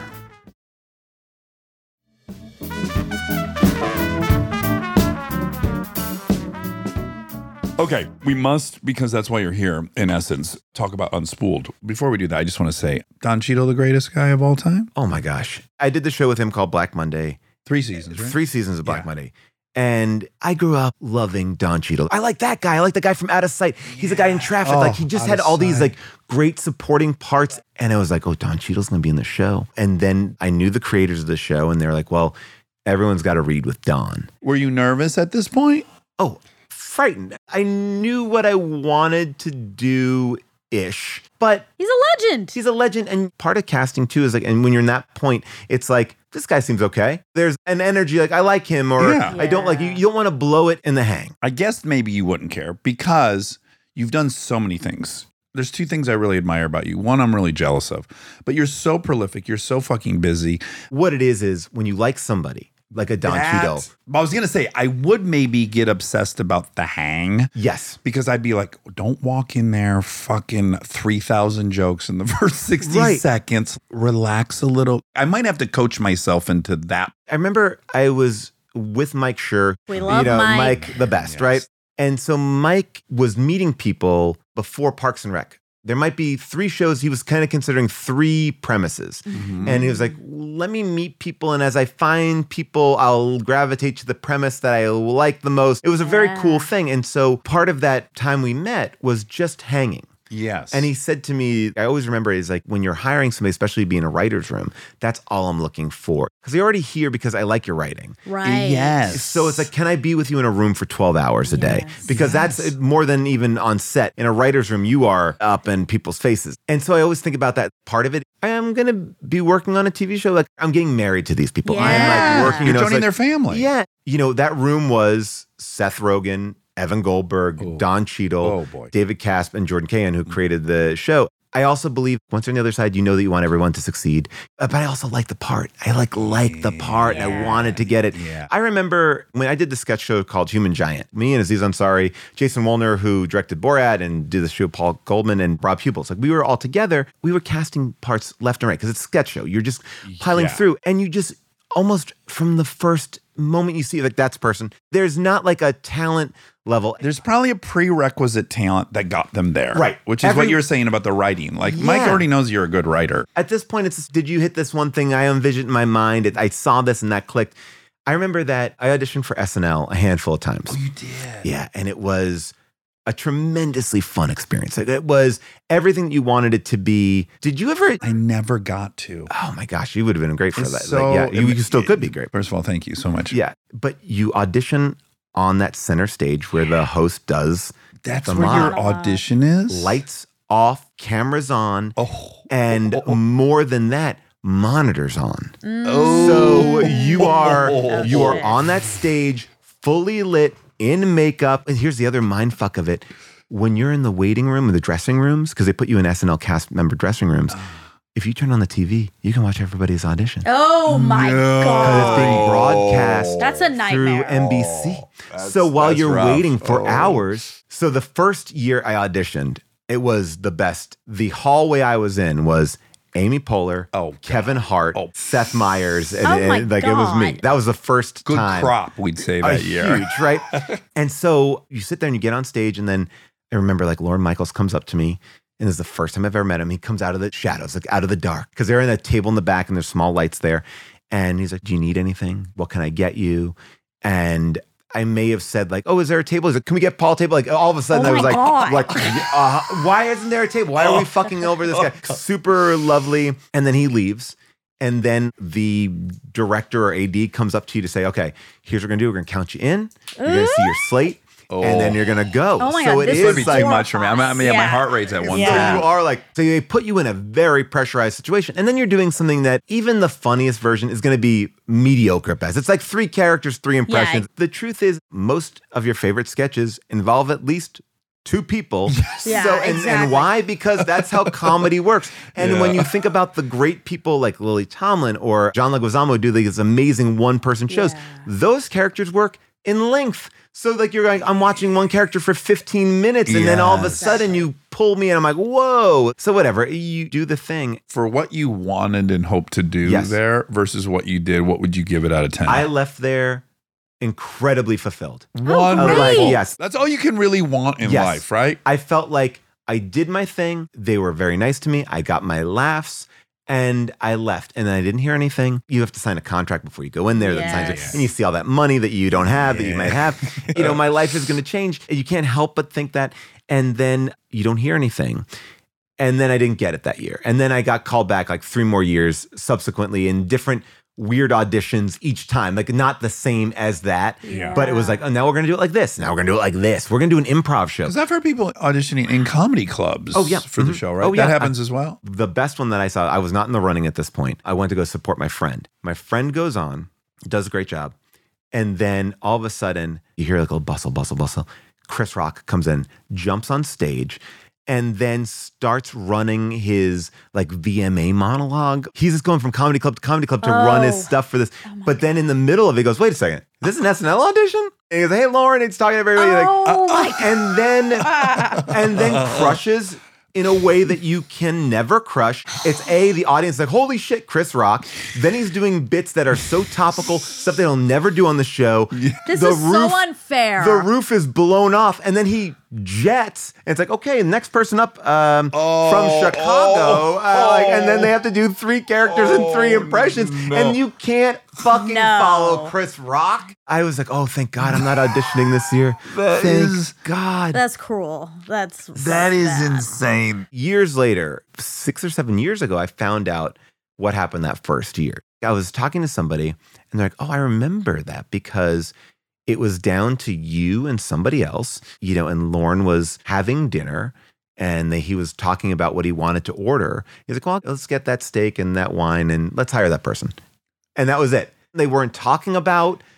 It wasn't a debate. It wasn't like, let's look through tape. Part of an order. It was just part of an order. And that's the way he kind of works. And there was something really freeing about that because you think, oh, maybe if I didn't do that thing, that was the reason. It's like, no, it's fickle. And that's our business is fickle. Yeah. My thing with you behind the curtain was I was becoming friends with Arnett because we did this movie, Let's Go to Prison. And I'm starting to hang out with he and Amy. And I'm obsessed with Amy as all humans are.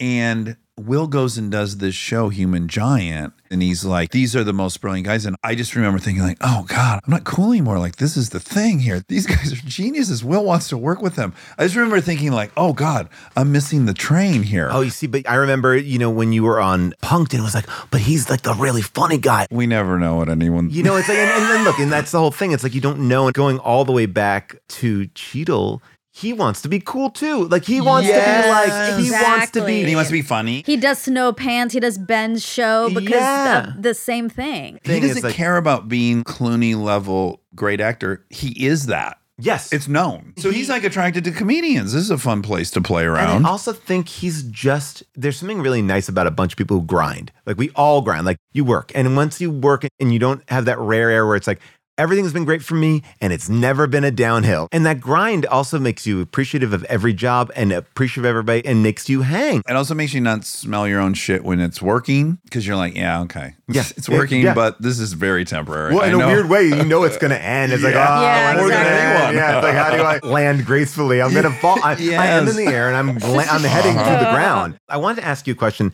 I'm jumping backwards to something that you said. When you and Arnett did that movie together. I just read Odenkirk's book recently. Did you have Odenkirk on? I did. Okay. I don't want to misquote it. No. But it was, I should have tried harder on that one. I just was kind of distracted and I felt like, the rewrite could have been better, but I could have been better too. I think there was something there and I missed it. It was very honest. But I was like, wow, if you read that. Going into interviewing him, I had read that. He basically was calling a mulligan on the movie. Yeah, it was like, and that's a hard thing for the director. The interesting thing is like, at one time I admire it, but it didn't seem to have the accompanying regret. Yes. It was almost like, oops. It was like, I went to dinner and I ordered the veal. I realized I don't like veal, but I went home and had pizza. Yeah. It was like, I knew better. That's another one of those things. It's like, I met Arnett. I met Keckner. I got these friendships. We had an outrageous time. We were making $5 a week. We lived in a normal, suburban, low-rent condominium complex. Not even apartment complex, with like neighbors beating the shit out of each other. And it was wild. Right. I love it. In retrospect, it's great. Of course, I had different hopes for the whole thing, as you do. Of course. But reading that, my heart sunk. In hearing it, because there's something about a director, you go down with the ship. You have to be Sully Sullenberger. And I think there's a lot of responsibility to it. A reason why, as I get older, I really consider projects. Do I want to devote this much time? Am I committed to this? Do I really love this? Yes. Is the project itself going to give me enough value that in failure, I won't regret it? That's what becomes a part of the analysis for me. Is like, well, I got to imagine this completely fails. Now, am I still happy I did it? Well, I think the thing is, can you fail with something good? Idiocracy is a perfect example. Right. That is a box office failure, but is probably what made people connect to you. So it's like, I did a good job. It was a good job. It was directed well. It may not have hit its targets. I think that's the tricky thing, is not to do it in a half-assed way. Can I do this the right way? Do I believe in it? Because I think a money gig or something that seems easy, it takes just as much effort to make something good as it does bad. And you can't shit anything out. Everything takes time and energy and effort. And Bob has been behind so many of those things that are giant Seminal successes. for me, too. Yeah, Mr. Show, that was what? And Even you Ben wouldn't- Stiller's show. It's an interesting thing to hear somebody go like, meh. But that also is very much Bob, too. Like, Yeah. Bob kind of has like a meh. Yeah, it's kind of worth aspiring to. Yeah. You know, Yeah. it seems very liberating and free. I don't know. This is where I've been wrestling with a lot of stuff, too. It's like you cede control to someone else. I think this is why so many people have jumped into podcasting recently. I have some control. I get to know what gets edited. You know, people can't misinterpret me. I grew up listening to Howard Stern, and I feel those interviews are always so amazing because I'm here. You can't edit this. You can't cut this down It's for TV live, time. yeah. You can't go to a commercial. And that's a tricky thing, too. Is like, do I trust this person to basically take me and present me in the best way? And I would argue the stakes are highest in comedy. 100%. Yeah, because there's so many great tricks in drama, and they Yeah. can only fuck you over so many ways, but they can really fuck up. No one ever comedy. says, people will tell you all the time, that was not funny. That comedy was not good. No one ever says that about a drama. No one ever is like, nah, you know. It it'd be wasn't like, dramatic. Yeah, it wasn't dramatic enough. Like people make, I didn't like it. That's the most. But people are angry about comedies. Like, you Yes. betrayed me. I do want to say for anyone, most people probably, who only know you from TV, I worked at UCB. I interned there. Yeah. I was a huge member of that cult. Yeah. And you are a legend there. Oh, that's really nice to hear. Where you were You doing are- Facebook while you were there? Facebook, Oh, yep. wow. I That's went so nice all to the hear. time Wednesday nights. Los Angeles Magazine Best Show of the Year. It's an incredible show. Covered Ah, on Good thanks Morning so much. America. Yeah, we were there. Look at this. No, but That's really nice to hear. Oh. It's important for people to know that because I think when we had Manzukis on, I said the same thing. Sometimes I feel there's an injustice with people who I've seen live in person doing improv. Eugene Cordero, I Oh, bring yeah. him up all the time. You guys are so funny when you're doing something scripted, but it's so different to see the magic of like Somebody said to me one time, I think it may have been Amy Poehler. She said, the funniest your friend is on stage, like improvising with, they will never be able to show that in TV or film. Never. Like, you will never get to that level. You can get close, but there is something very different. I don't know if it's about being live. I saw Robin Williams once perform, and this is like later Robin Williams. He actually even did an improv show with me, but I saw him do stand-up one time live, and it was one of the funniest. Any special, anything, you just can't capture it. There is something Yes. intangible there. And then also, especially with improv, when the wheels are off or anything goes and Yeah. you're in there, it's like a dream. You can't explain a dream. You can't explain a good improv show. It's like, Exactly. it's a communal moment. It's Oh, so yeah. special. Well, there's Yeah. a high degree of failure. yeah. And I've even said when I've seen them try to film improv and put it on TV, I've seen it 4 or 5 times.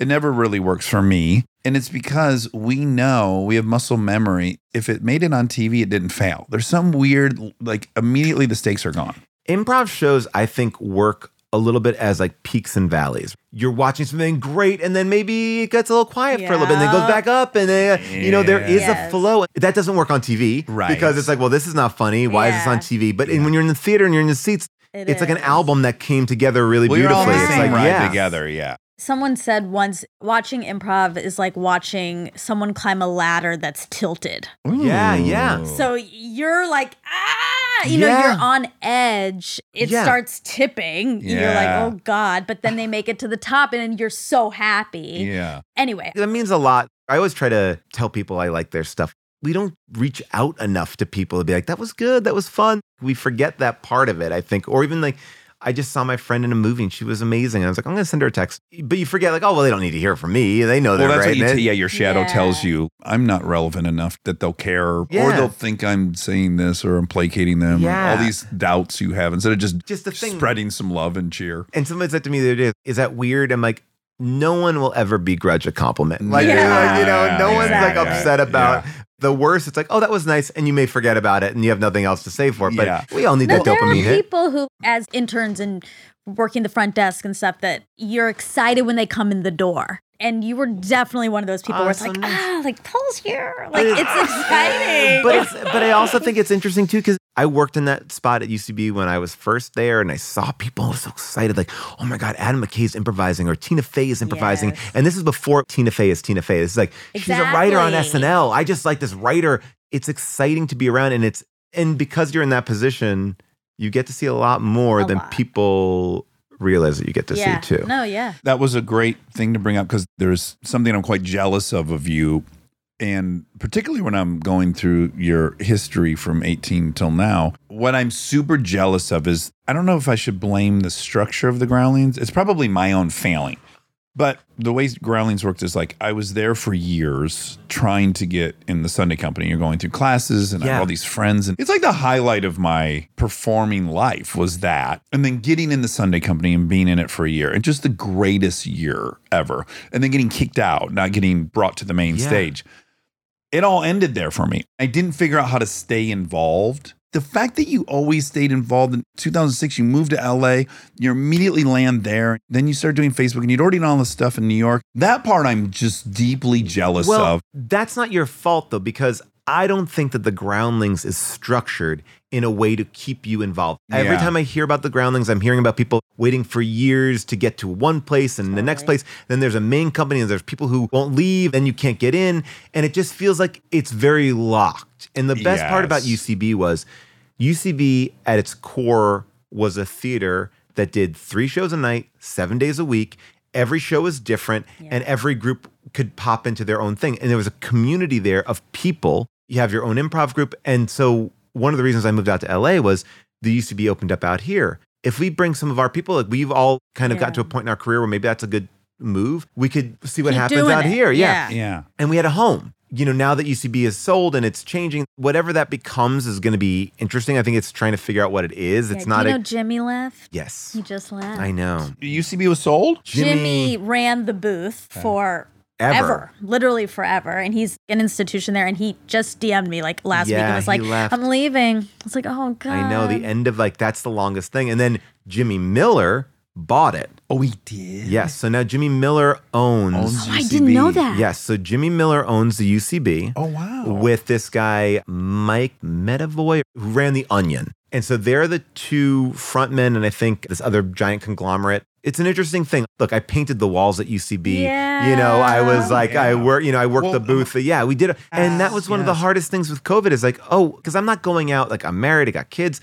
I'm not going out to like hang out with my friends at bars, but I can go and do an improv show once a week, see all my friends, have a great time. And now we do it at Largo and I'm doing a show tonight with Bob Odenkirk. But it does take a little bit of effort to find. And like I run my show, I book it and I'll get everybody in there because I want to do it. I want to have fun. But that's the culture. The culture of the Groundlings does not allow that. No. You know, I would also argue that from what I understand, Groundlings is much more of a solo sport to a certain extent. Like you have your great character and we are doing a great show of great performers. Everybody has come out of there, have these great careers. It's like groomed for Hollywood. Whereas UCB, you could deal with people who never perform, don't want to perform, but just like to improvise. You it's have so scrappy. Yeah, it takes all. And there's something interesting there. And look, if I was in LA, I would have probably gone to the Groundlings. Yeah, well, A, there wasn't a UCB. And then B, Will Ferrell had just left this place, the Groundlings, to go to Saturday Night Live. And he's the best person on Saturday Night Live. And Cheryl Terry is also from there. And Phil Harmon is from there. So, you know, so I'm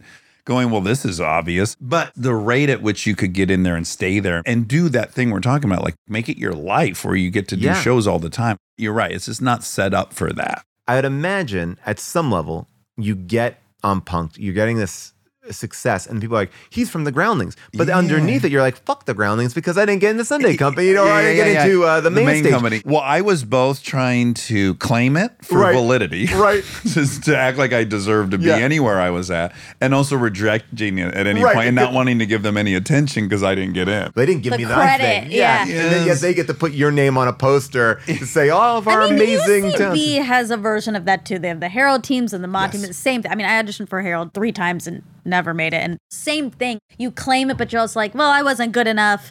But also there was an indie scene that developed where then you had your own groups you're making and then doing shows all over the city and everything. You don't need the validation of UCB. And in a weird way too, it's like, and look, I think that they did there are some things, and I wasn't involved in this part of UCB, but structural issues where they, I think, could have been more open and changed some stuff. The rooting of that theater in the Herald form no one wants to see a Herald. I think, Exactly. It's the worst night of the week. Yeah. The worst night of the week. And it's like, you got to do that to then go off and do your own thing. But it's also weird that we've based how good you are at the Herald Exactly. to get on a thing to then get to the next level. Where you're not even doing that anymore. Yeah. It's like learn how to rock climb and then you get into the NBA. It's like, okay, it's like, guess. I am using my hands and feet. It's like, yes, it's the same thing, but not the same way. Every institution has a power thing, and there's a thing like, fuck this power. Yes. And I remember when the UCB reopened here in LA, I had a real,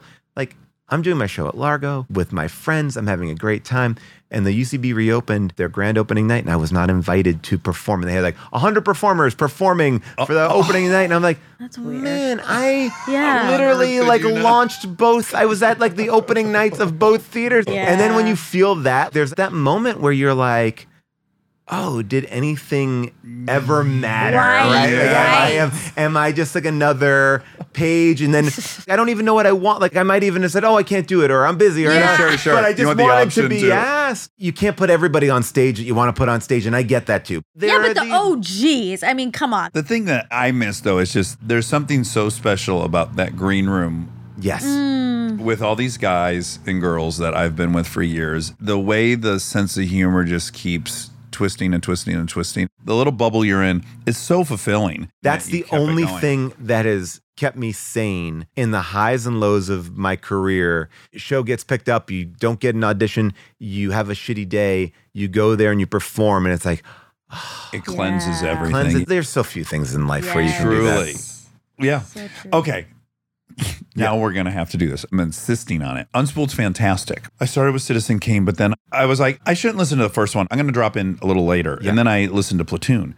And first of all, for people who most certainly have listened to How Did This Get Made, which is amazing. The fact that you guys have been doing it for 10 years is so radical. Yeah, it's so crazy. Isn't it? I think it's almost 13 now. And we started doing it when no one knew what a podcast was. So it's like, Yeah. let's just have fun. And we like watching bad movies. Let's like watch a bad movie and like have fun. Yes. And that's hugely successful. But Unspooled's much more academic. It's much Yes. more, quote, serious. Amy Nichols is your partner on it. Nicholson, I'm sorry. Yeah, she reviews for New York Times. It all started out of this idea of, I haven't watched some of these great movies. The AFI 100. AFI 100 is where we started. I saw a few. I haven't seen them all. It was so great to start having these conversations with Amy where it was like, let's like get into it. What does it mirror in the world? And it's been a great treat to like watch a great movie. Sometimes you'll be like, oh, I liked it. I didn't like it. It's incredibly well produced. It's a well constructed show. Oh, thanks.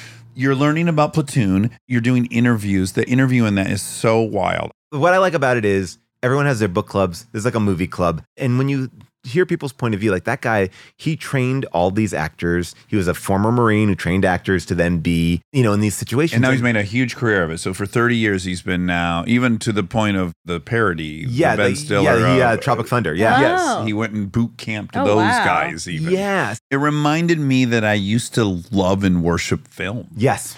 It brought me back in a very fun, nostalgic way. I'm so happy to hear that we just did the Sight and Sound list, which is the British compilation of the best films voted on by critics. The number one film, it used to be Citizen Kane, then it became Vertigo. Oh. And then this year it became this movie called Jean Dielman. Jean Dielman is a 3-hour and 21-minute Oh my God. movie that takes place pretty much in like one apartment. And it's all about this single mother. Is it French? It's Is it- Belgian. She's also a prostitute. She's a single mom. She's taking care of her son.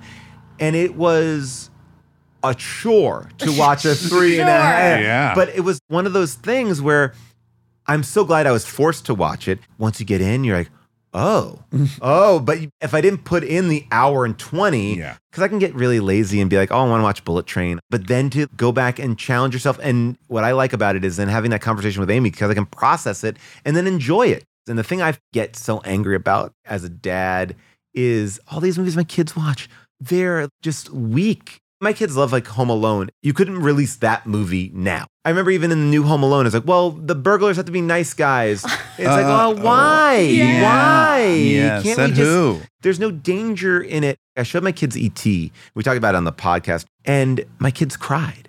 And I was like, oh, wow, they experienced felt emotion. something. And I interviewed David Lowery. He did Green Knight. He did a bunch of great movies. And we were talking about this idea of that's where we learned our emotion from these movies that were complex. E.T. is complex. It also is an alien running around. I showed Goonies to my kids. They're trying to put a kid's hand into a blender. Yeah. And it's like, Sure. they would never do that now. And my kids are like, oh my God. Even Indiana Jones, I show my kid Indiana Jones, and I keep remembering as scenes approach, I'm like, oh, that's right. This guy's head's about to get blasted by the propeller of an airplane and blood's going to spatter all over. Totally forgot that was there. Yeah. Yeah, the only new movie I've seen, and I was so grateful for it. I wonder how you feel about it. Yeah. My 9-year-old, my oldest daughter, I took her to Top Gun IMAX. Oh, the fucking best. The best movie made in the last decade. To see it IMAX there, Yeah, it was man's Chinese. She went to a zone. We've watched hundreds of movies together. Yeah.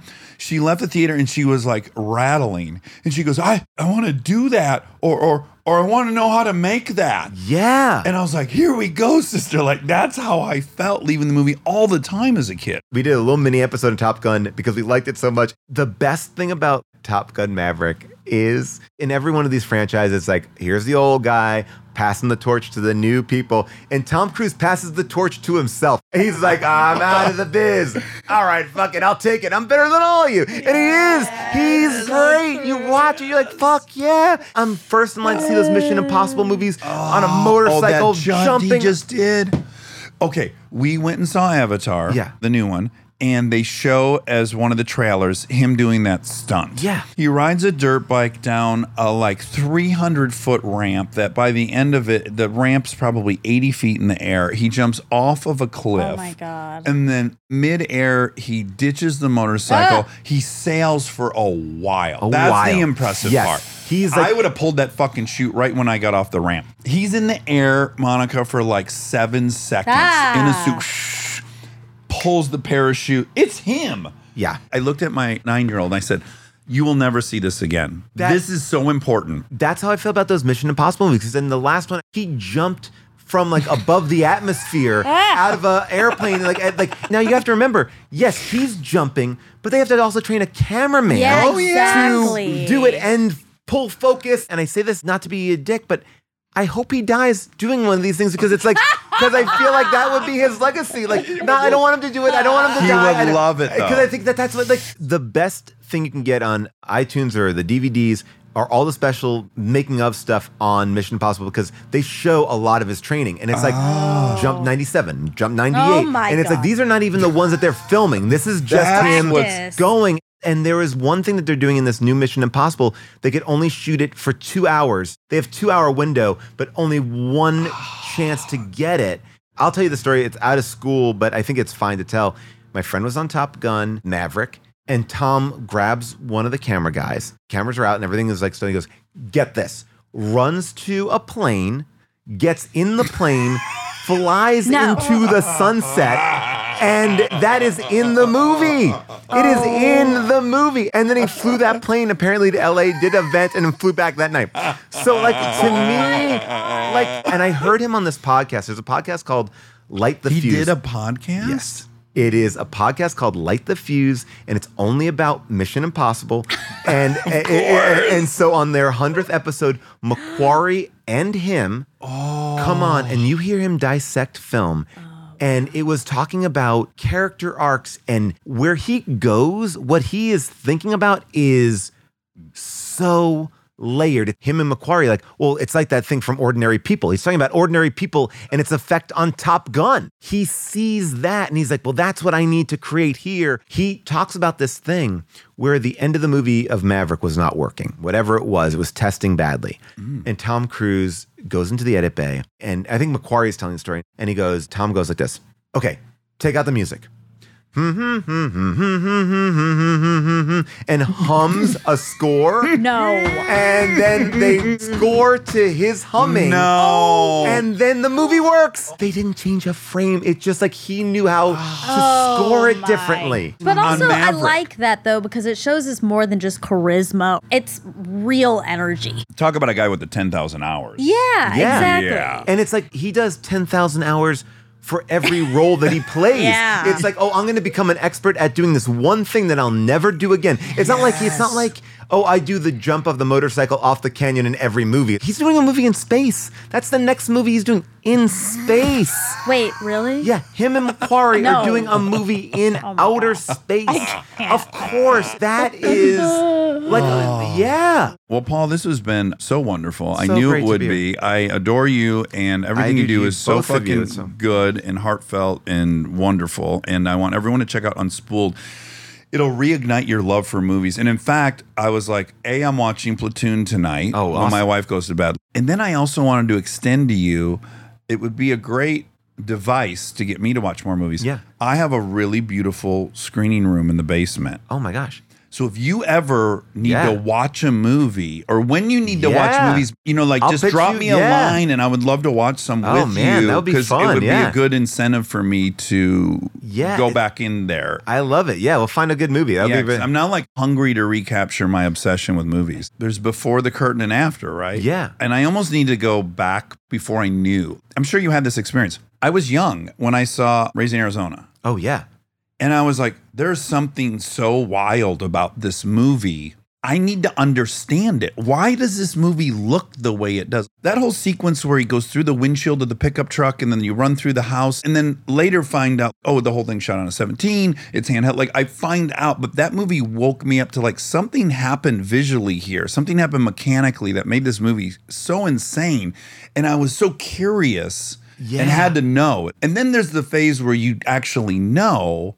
So there's loss of innocence, like Right. why it looks like it does, which is not as fun. But I also think it's like when then you find these new people who do something so interesting, like the Daniels who directed Everywhere, Everything, All at Once. Oh my God. Those Yeah. guys directed some NTSF episodes, and it was really interesting wow. because I had met them as music video directors, and they were really lovely. And my producer was like, "You should meet them, and they should direct an episode." And we did this one episode, like a parody on Die Hard in a mall during Christmas. And I went back and rewatched it after I saw that movie. There Like, was hints of it there. Oh yeah, because it's like there's this one moment where my character turns a gumball machine, and I whisper into a gumball's ear, even though there's no ear, and then the gumball like kills somebody. But they follow the gumball all through the mall and does all this crazy stuff. And they directed that, and they directed this other episode, Comic-Con Air, and they just did all this really fun, explosive stuff. When I saw their music videos, like, this is different. This is weird. How can they fit in with me? And then there will always be this thing of, oh, I don't know if that's totally our show. You let them do their thing. And it's like, most of the movies we do on Unspooled are these classics that people hated.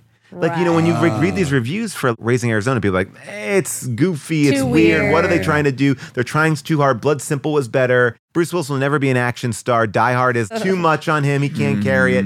You read these things, and it's like, because it's different. It shook you in a way, and you think different is bad, but oftentimes different is the precursor to new. Yeah, a whole new paradigm. All right, so Paul, fun. Sorry. adore you. So fun. This is a blast. Everyone should listen to Unspooled with you and Amy Nicholson.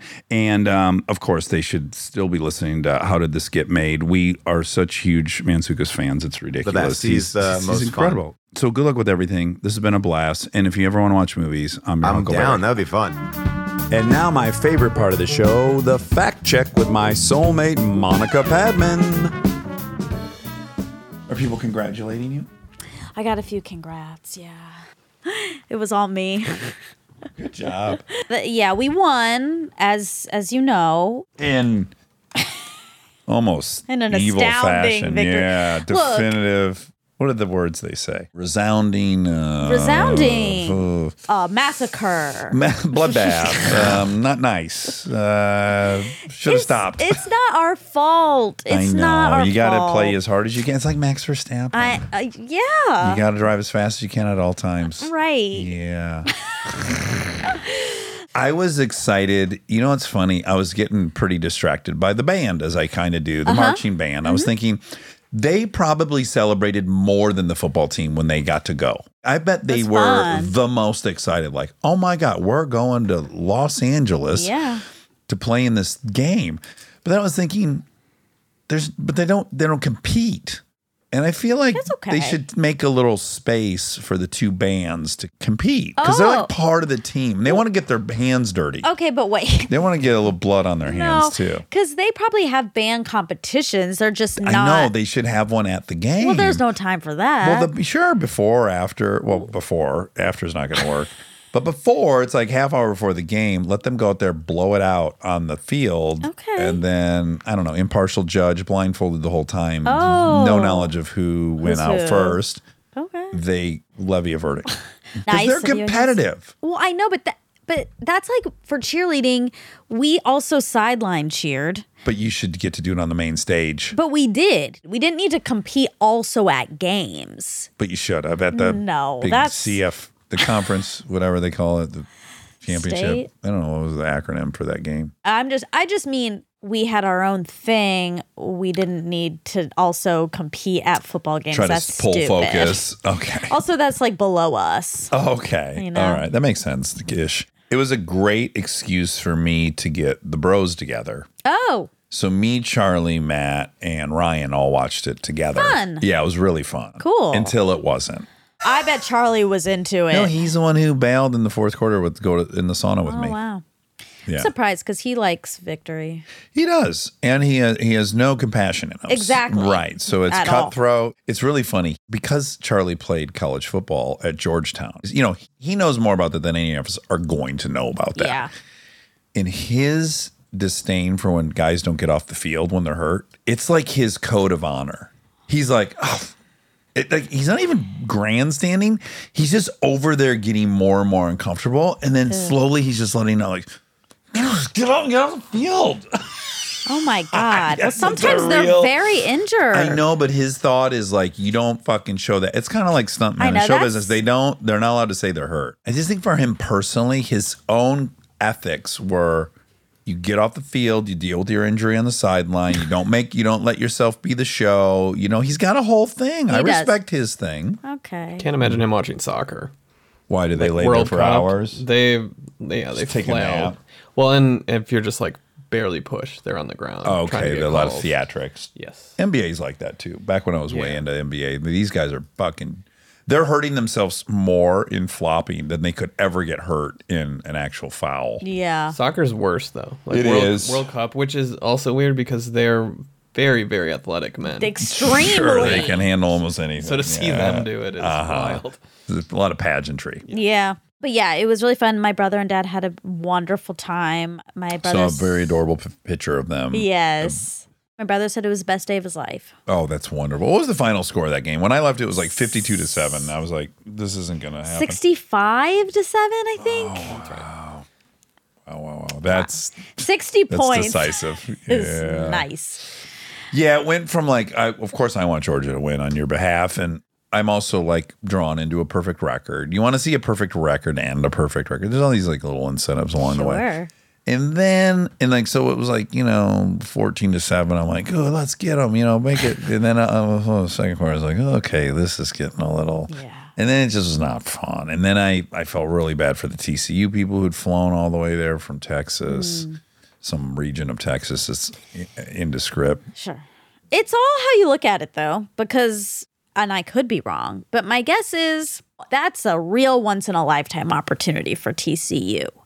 I don't know their history, but that's the first time I ever heard of TCU. No Yeah. disrespect to the Alumni Association. No, They're great school. fine But men and women in the service in Yeah. and around the world sure, protecting us. but I do believe their chances of going back are small, and they were really small to get there to begin with. So I understand if that you went to that school, like that's your time.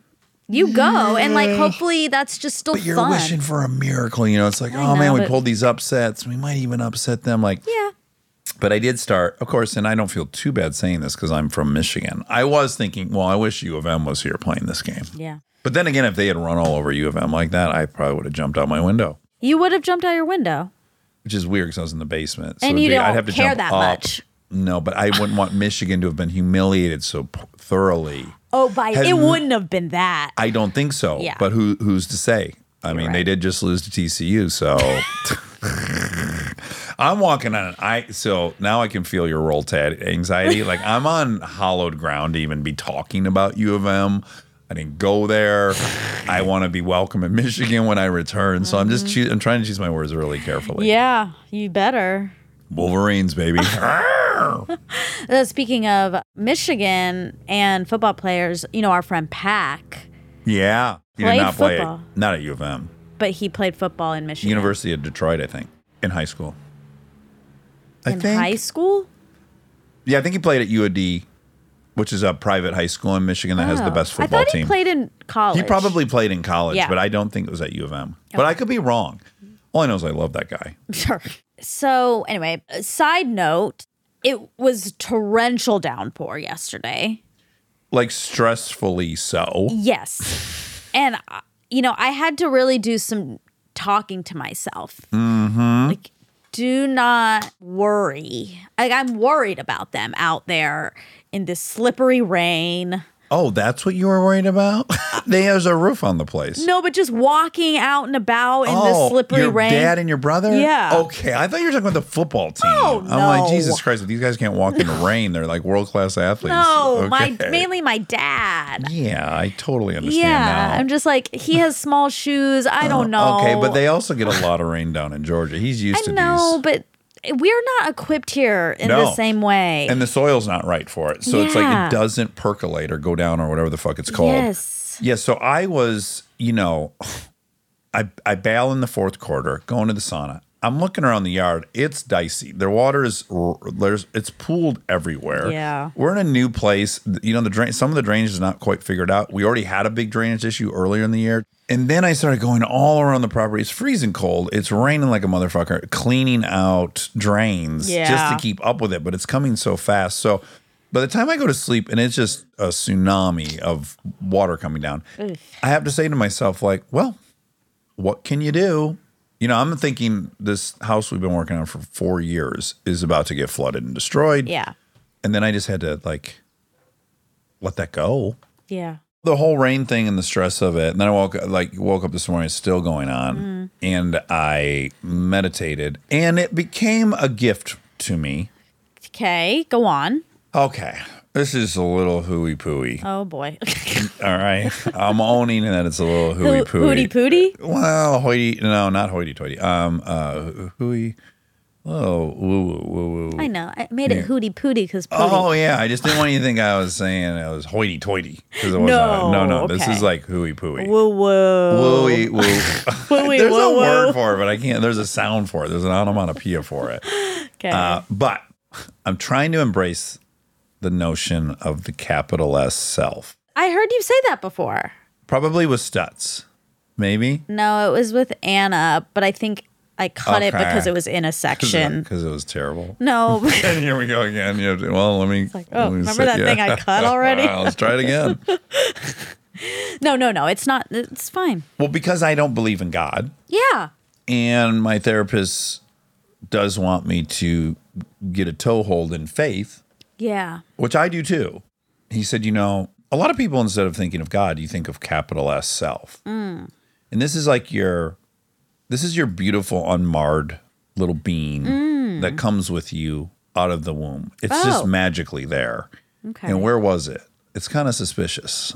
What do you mean, where your was it? being, your spirit, Yeah. your existence. Yeah. You mean where to come from? Yeah. Oh, okay. Like it's just there. And I like that. I'm like, yeah, where did that come from? We have this little spirit. And then the capital S self is running the show and is free, but then things ultimately end up scaring the capital S self. And the capital S self hides, and then the little self comes in to protect. I'm making sense so far, Yeah. right? Yeah. My little S self was really in charge and got real honed. And the reason I can latch on to this idea is I see the capital S self in my kids. I can see it. It's like this beam of beauty and perfection, and I see it. And I can see where it would get shoved into a cave if enough bad things happen. And so I'm trying to connect with the capital S. Yeah, that's great. So in my meditation, while stressed out about this rain and everything, I just started thinking about the capital S self. And I was like, oh, capital S self doesn't care about things at all. Doesn't care if this house is destroyed. It doesn't care at all. It cares if the people I love are safe and around me. And they are. They were in the house. And then I felt good. Good. Yeah, I felt really good. I totally let all that go. And I was like, no, the self I want to be doesn't really care about that stuff. Yeah, that's great. Yeah. It was hooey No, I don't think so. pooey. Well, it's not hooey pooey, it's hooty pooty, but hooty pooty. That's what it is. no, it's not. I think that's lovely. I think whatever Whatever you need to do. I do, not you. No, I know. Not capital Y-U, No, little less Y-U's. I think that's great. I also might be totally misinterpreting what he's saying. So I feel like I just don't want to add a disclaimer. I might not cares? be getting that right. It's all about what made sense in my mind this morning that put me at ease. all Gave me gratitude. That's all that matters, really. I had gratitude in the face of a lot of fear over good. material stuff. Yeah, you're right. I mean, ultimately, you're right. But there's a primitive aspect. It's your shelter. There's like something and primitive. it's stress. It's like, okay, if this happens, then what? Then That's comes what a it's lot about. of fucking Yes. logistics, and those are annoying. My mind went immediately to mold remediation, water Yeah. remediation. Good luck finding a company that's going to come to you in LA right now. Certainly 8% of houses in Los Angeles have been destroyed in the last 48 hours. I mean, my like God. downstairs in Black Mold Paradise, the mold's thriving. Like there's standing water in Black Mold Paradise in the corner. Yeah. Well, that's good for Black Mold the Paradise. mold, yeah. This is super mold. Gains. Oh my God, maybe in 2023 it'll be Black Super Mold Paradise. Well, That's cool. I'll probably be above the garage at that point. Oh. I know. Right when the mold's finding its super strain. Super strain. Why'd the mushroom get invited to the party? Why? Because he was a fun guy. Oh, I like that. I don't No. even know if that's the setup of the joke. I but like that. I haven't heard that. I like those science jokes, you know. Do you say fungi or fungi? Or fungi? I would probably say fun guy. He's a fun guy. It's like pi aren't round. Pi r squared is area. I know, Of but a what's the circle. joke? Well, in math, Yeah. I might get this wrong. Either the area of a circle or the circumference. I think it's the area is pi r squared. Yeah. So the radius squared times pi. Pi r squared. Yes. That's area. That's area. Okay. But pi aren't squared. Pi are round. There we go. That's the joke. Yeah. See, I can hang with the nerds. I was in AP classes. I can do the AP jokes. You can be my friend in high school. Yeah, pi aren't square. They're pi are round. Okay. This is for Paul Scheer. Well, Scheer. Paulium Scheer. First fact, how big is Long Island? Can I guess? I probably already guessed in the episode. You might have guessed in the episode, but go ahead and guess again. I'm going to guess it's 89 miles long. Okay. The total length of Long Island is 120 miles, and its maximum width is 23 miles. The total area of Long Island, including the smaller islands within the political boundaries of the island, but excluding the bordering bays, is about 1,400 square miles. Pi r squared. Ding, ding, ding. The original owner of the Clippers, that racist guy, Yeah. that was Donald Sterling. Yeah, Donald Sterling. Yeah, he was gnarly. Yeah. He also used to do this thing where it was like slave owner mentality where he would bring people into the locker room and touch them and grab them and point at their body parts. And also stuff. bring them around at parties. Like, remember Blake Griffin told us about Oh, that. yes. Yep. Apparently, he's banned from the NBA for life. Yeah. Yeah, That for saying sounds some about racist right. shit. Yeah. Yeah. Well, now the sweetest guy on the planet owns it, Steve Ballmer. Oh. Ballmer's radical. Oh, cool. Yes. He's one of Panay's friends, and I've gotten to Oh, fun. hang out. Gotten to? Can we say I that? got to. Yeah, I've got to. No, that means I got to. I got to. But if I want to say plural, like I've done it a few times. Gotten to? That's what I said, and I didn't, No, didn't feel it's right. it's still plural. I've got to. No. I have got. You'd still say I got to. Oh, I got no. But exactly. But in it would still be plural. Got can be plural too. Gotcha. Or you could just say I hung out. You know, you don't have to say got to. Right. But you wanted to say I had the chance. Ding, ding, fucking ding. University of Detroit. What about? Steve Ballmer. He's from He there? played football at UAD as Okay. well. I didn't know that. Holy fuck. That was crazy. Hold on tight. Wow. This whole thing's scripted. Okay. Is gypsy cab offensive? there's multiple thoughts out there, but ding, ding, ding, resounding. Yeah. Yes, it is. Okay. Just FYI. What would you call it if you couldn't call it that? That's my issue. An illegal cab. That's what it means. Okay. Yeah. All right. They were basically Uber before there was Uber. They're like, are you sick of this medallion having taxi cab racket Yeah. syndicate? Yeah. Come with us. Right. Illegal cabs. That's right. We'll take you to where you want to go. The highest rate of child abuse happens between child and step parent. You said that, and that's true. That checks out. It's called the Cinderella effect. Oh. Results of a 2009 study show that families living with the man who was not the biological father of all the children in the home and families living without a man in the home were significantly more likely to be contacted by CPS compared to families in which the biological father of all the children lived with the mother. The following year, a report on the National Incident Study of Abuse and Neglect, which examines not only CPS cases, but all reported incidences of abuse and neglect to community professionals, also found that maltreatment rates differed according to family structure. Children living with their married biological parents had the lowest rate of abuse and neglect, whereas those living with a single parent who had a partner living in the household had the highest rate. Compared to children living with married biological parents, those whose single parent had a live-in partner were at least 8 times more likely to be maltreated in one way or another. Yeah, because I had read, so that kind of lines up. I was scared to say it in the episode, but I thought I had remembered reading it like 80% of child abuse cases are of the step parent. So 8 times the More rate likely. is that would put you in the realm of 80%. They were 10 more likely. That That's was a some grammar. Yeah, but that was a copy paste, so I don't like that. Doesn't seem good. That seems like this isn't a .org. Right. But they were 10 more likely to experience abuse and 8 times more likely to experience neglect. A 2001 study by Aruna Radhakrishna and colleagues at UNC followed 644 North Carolina newborns for 8 years. These babies were mostly from families considered at high risk of abuse or neglect based on the characteristics of the mother and infant at birth.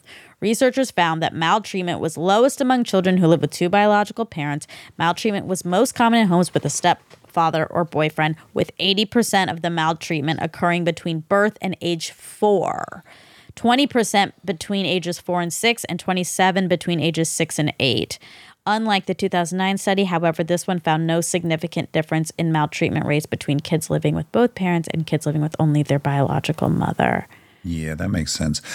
I will say, as a counterpoint to be ethical, that in the book Behave, which I'm obsessed with, and it's the most comprehensive book I've ever read, if you can get through it, Yeah. it brought up the evolutionary explanation, the killing off the offspring so the wife gets fertile, sexual partner gets fertile. But he did have a counter argument to that might also explain it. And I forget that. Oh, but dang. he was ethical in that he presented a counter. I see. Yeah, that also seemed plausible, but I forget what it was. I like the other one, so it's the one I remembered. Sure. Yeah.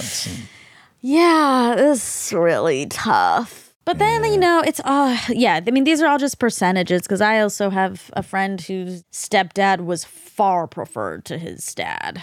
Oh, for sure. You know. And Carly's stepdad was 30 times the man that her biological father was. It's all dependent. Yeah. I'm glad you never had Same. any of them. I am grateful. I have a great dad. Even if it goes well, it's really bizarre Yeah, I'm to sure. have an adult move into your house that's not your, Yeah. That sounds judgmental to people that are like falling in love and they're divorced. no. And it's not. And I couldn't be more sympathetic to my mother. You need companionship. So I'm not. It's just, I'm saying from my perspective, it was very weird to have a man move in every few years. Yeah. It was weird. That was your experience. It wasn't a positive one. It was not a positive you. one. No. I Except used- for Barton. Barton was Yeah. totally a positive But one. you No, were I was out also, of the house. Well, I was still in, but I was 16. And literally, like, I didn't feel any sense of loss of autonomy. I was like, I'll kill this guy. I'm old enough and I'm big enough. And if he tries to put the law down, I had no threat in my mind of being subjugated by this man. I was just like, I was grown Yeah. enough. Yeah. And he was lovely, so it was no issue. Right. Because I was obsessed with the Karen books. Okay. Oh, Babysitter's Little Sister. unfortunate name now. Oh, not true. I feel bad. Oh my for God, I wonder if Karens. that little girl turned into me Karen. I know. I just feel so bad for Karens. Yeah, well, Do you think Karens are going? Some of them have decided to start going by their middle name. no, but I think now if you name your kid Karen, you're making such a choice. Declaration. Yeah. Yeah. Or Brandon. Yeah. That's Brandon's okay. probably off the table too. Brandon. Let's go, Brandon.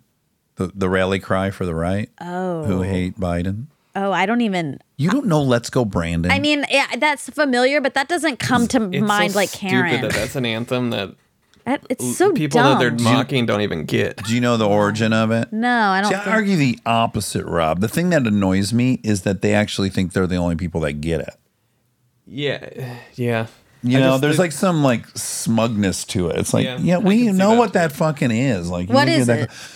So Biden was somewhere Yeah. public. People were chanting fuck you, Biden. And he heard it as let's go, Brandon. And he goes, yeah, let's go, Brandon. I mean, it's just, Yeah. So then that became the rally cry. Okay. Like, I'm going to the dunes tonight. Yeah. I'm going to see a bunch of let's go, Brandon flags Yeah. tomorrow morning. Lots in Texas when we were there. Oh, sure. Sure. Stupid. I was gonna say something. Before let's go, Brandon. Yeah. We were, Karen. yeah, Karen. I was obsessed with those books, and she had step parents, and so she had this huge family because of the step parents and the step brothers and sisters. Both parents had remarried. Yeah, and I wanted that. Oh, you did? Yeah. Uh-huh. Looked fun in the books. So fun. I mean, so many people in the house and Yeah. in and out, and Like a sitcom. just looked really fun. Do they all live together, the two families? Yeah. They sure did.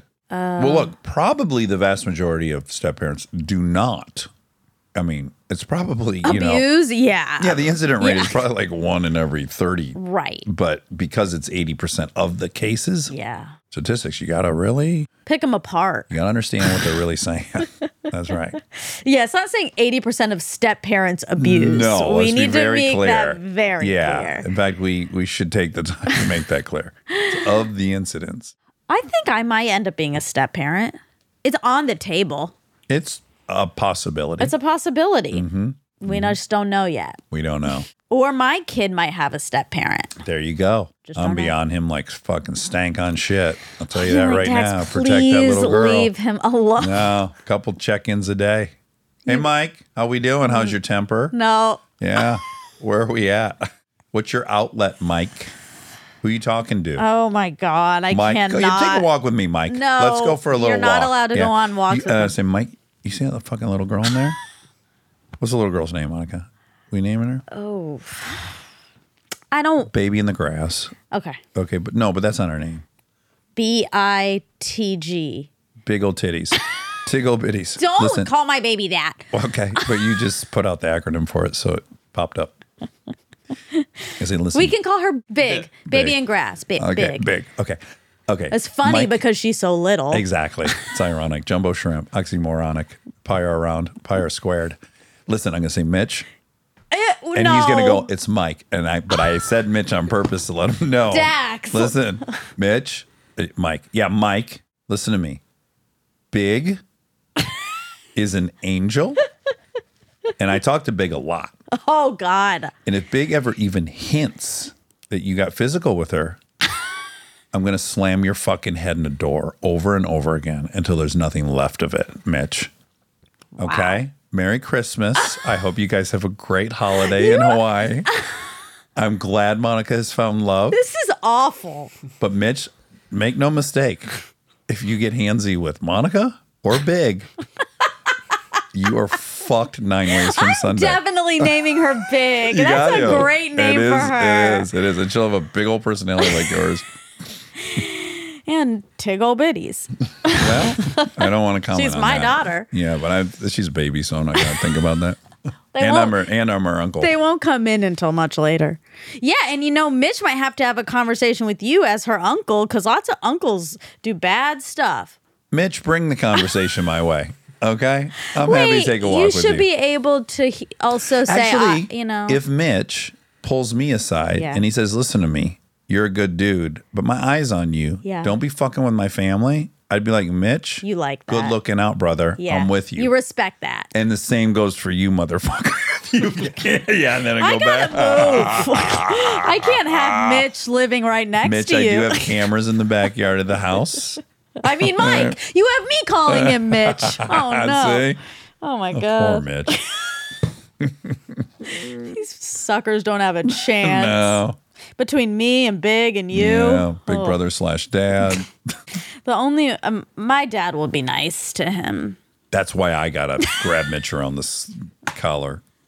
Tell him. My dad's there's never a took you aside. There's a sheriff on He's there. always Well, asking. He knows. He's always asking how you are Yeah, and that's right, thinking 'cause we're about bros. you. We're bros. How's Dax doing? He handed you off to me. I'm his He comrade. didn't ask any questions. He could tell the characters there. He knew. He did hand, and at one point, because I told him the story recently about how when you came over because you thought I was dead, Yeah. and he was so happy. Okay, good. And I was like, Kristen also was texting a lot, and then Dax came over, And your fucking TV was on the ground. No, that was That's- a different time. That was a different time. Okay. Remember the time I got my booster? And then it was like noon, and for some reason, Kristen had been trying to get a hold of me. Then you guys got it in your head something was wrong. You were Yeah. DMing Callie. It was a big deal. Yep. And then you came over. Yeah. And You were out to lunch or something? I was asleep. Oh, Jesus Christ. Because I was up till 5 because the booster. Oh, right. Okay. Well, that's all right then. Anyway. Mitch, don't let her sleep in, Mitch. She's going to have a tendency to try to sleep all day, and that's going to scare the shit out of Kristen and I. So, Mitch, alarm clock. This is an alarm clock. Do you know how to use this? If not, I'll go set it up. Mitch, you incompetent motherfucker. Hey. I'm sorry. He's great with tech, but Stop. he's weird. You be nice to him. Okay. Okay. I will. So long as, I'm nervous that Big is going to do something rascally like I did, like with the manipulate me into beating Mitch up. Yeah, like when I'm also I going to did buy a the sand polygraph art, to hook Mitch up too. which we know doesn't work. Yeah, but it's good enough for me. Why are you so nervous, Mitch? Why do you think? My name is Mike. You're all up in my shit. I'm a nice person who loves Monica. We're I've moving. done nothing but dedicate my life to trying to make her happy. And you've got me hooked to this polygraph machine. And I say, I'm gonna come home and be like, Christmas Eve. Dax is here again, hooked you up. my stethoscope. Big is just walking back and forth as getting your injured, accomplice. because I'm distracting all the caregivers. Champ on his butt. No, that's not. We don't know about that yet. We don't know. That's a Easter egg. Believe it or not, it's a real Easter egg. But she might have a year like I had my first grade year. She might have Thief a and real stuff, stealing rebellious cookies, year and all- sand art. And she might come over and she might say, Mitch called me a bad word. yeah. And I'll go, what word? She'll have to think on her feet. She'll go, Booga bar. No, it'll be shit skin. Don't say, I don't like when you say that. What? I didn't say it. Big said it as a lie. She wouldn't have known that word She's unless so Mitch smart. said it. No, she's- Mitch is going down. Excuse me, Mitch. Can I talk to you for a second? Did you fucking call Mitch? Get over here. Where are you? Why are you walking away, Mitch? I gotta ask you a question. Yeah, that's right. You're walking away because I know what you did. And really, he just didn't give Big some candy. You got to be careful, okay? Well, you think Big's gonna be a real? I know her. Okay, I know her. All right. She's a bad girl. Very Bad girl. Naughty girl. Oh, Was that all the facts? yeah. Oh wow. Yeah. Wonderful. All right. I love you, Monty. I love you, and have a great time at the sand dunes. Thank you so much. I can't wait. Bye. Bye.